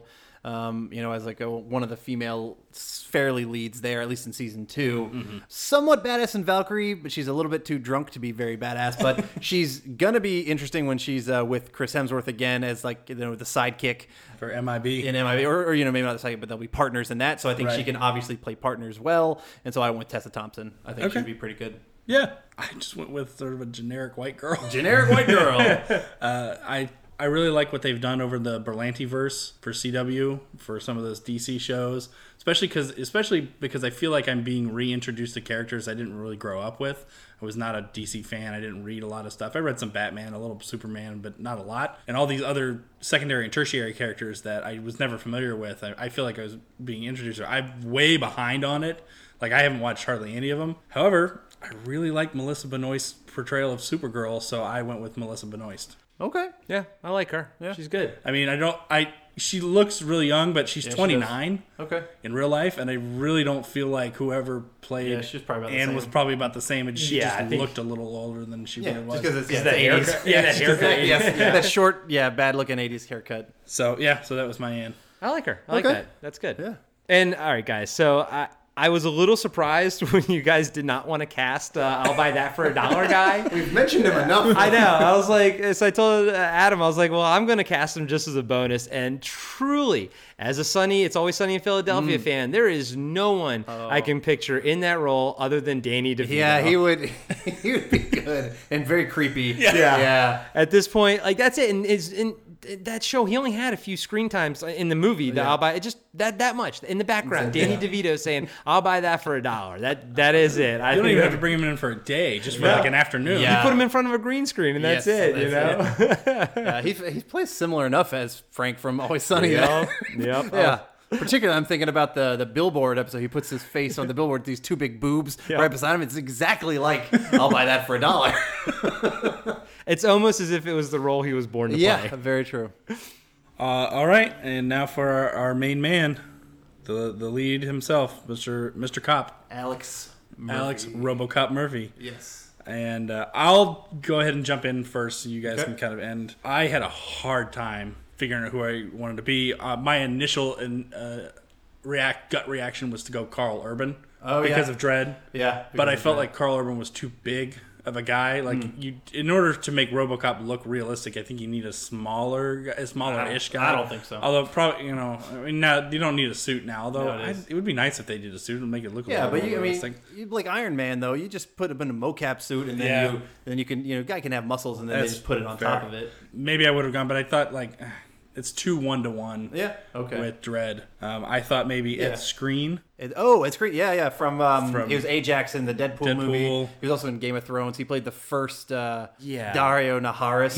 In that scene, and then he's also in that new one that doesn't look all that good. It's like Anita, the Battle Angel, or something like that. I don't think that looks that good, personally. Yeah. So, but I mean, he kind of looks like RoboCop in that because it's just his face on a robotic body. Oh, okay. So I was like, well, there's kind of proof of concept right there. I also looked at kind of like actors' jaws. Yeah. So that is important for RoboCop. I actually thought maybe Mads Mikkelsen would be an interesting choice. I think he's a little bit older. Yeah, he is a little old. So but he's a good actor. He's very unique, Mads Mikkelsen. Yeah. Very unique. He stands out. Yeah, he's not kind of like Alex Murphy is a little bit more of an everyman, at least in this iteration, the one we watched. So I'm kind of happy who I settled on. I think he would work. I mean, maybe he's not the best choice, but I think he would work very well. I went with Jeremy Renner. He's a little RoboCop. He's like a 5'8" RoboCop. Jeremy Renner's a good actor. I just don't know if I like him for that role. It's a movie, Adam. You're a movie, John. They can make him look taller. Fine. This is true.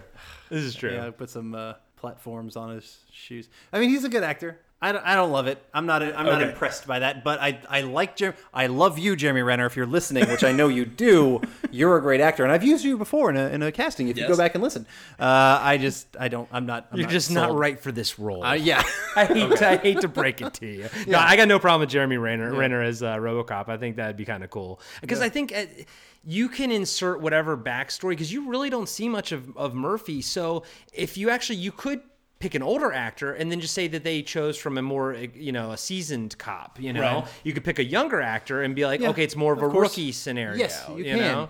But I think you have to build the story out based on the actor that you pick. Of course, of Like it course. would alter the story. You could do. I'm not saying it's not going to be good. I'm just saying it's not fitting my vision of a RoboCop. All right. Well, what is your vision of My a RoboCop? vision of a RoboCop is pretty much the vision I saw before, and I just want to recreate it. I went with somebody who has a really good jawline.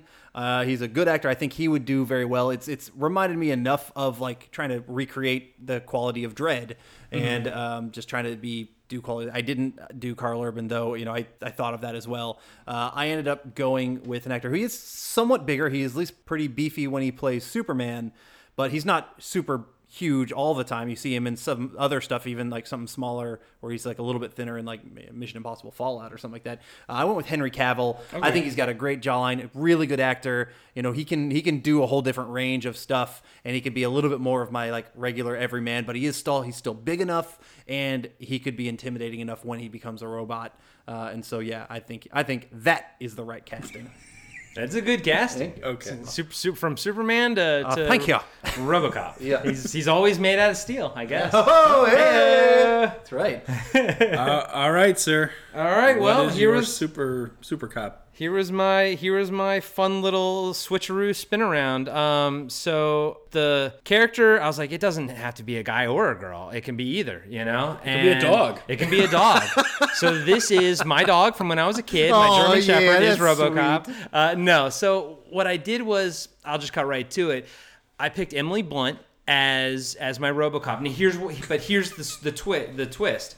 I would shoot the movie at the beginning. They would only refer to each other as Lewis and Murphy as first names. You think Sterling K. Brown is Murphy. They get into the situation, and then boom, she gets gunned down, and then he calls in for backup. Murphy's down, and you find out that Emily Blunt is actually Murphy. Because at the end of the day, it doesn't matter how she's going to be now outfitted with robot pieces. She can be as big and as intimidating as you want her to be. But I wanted to do, at this point, you've already seen the remake be a guy, him be a guy.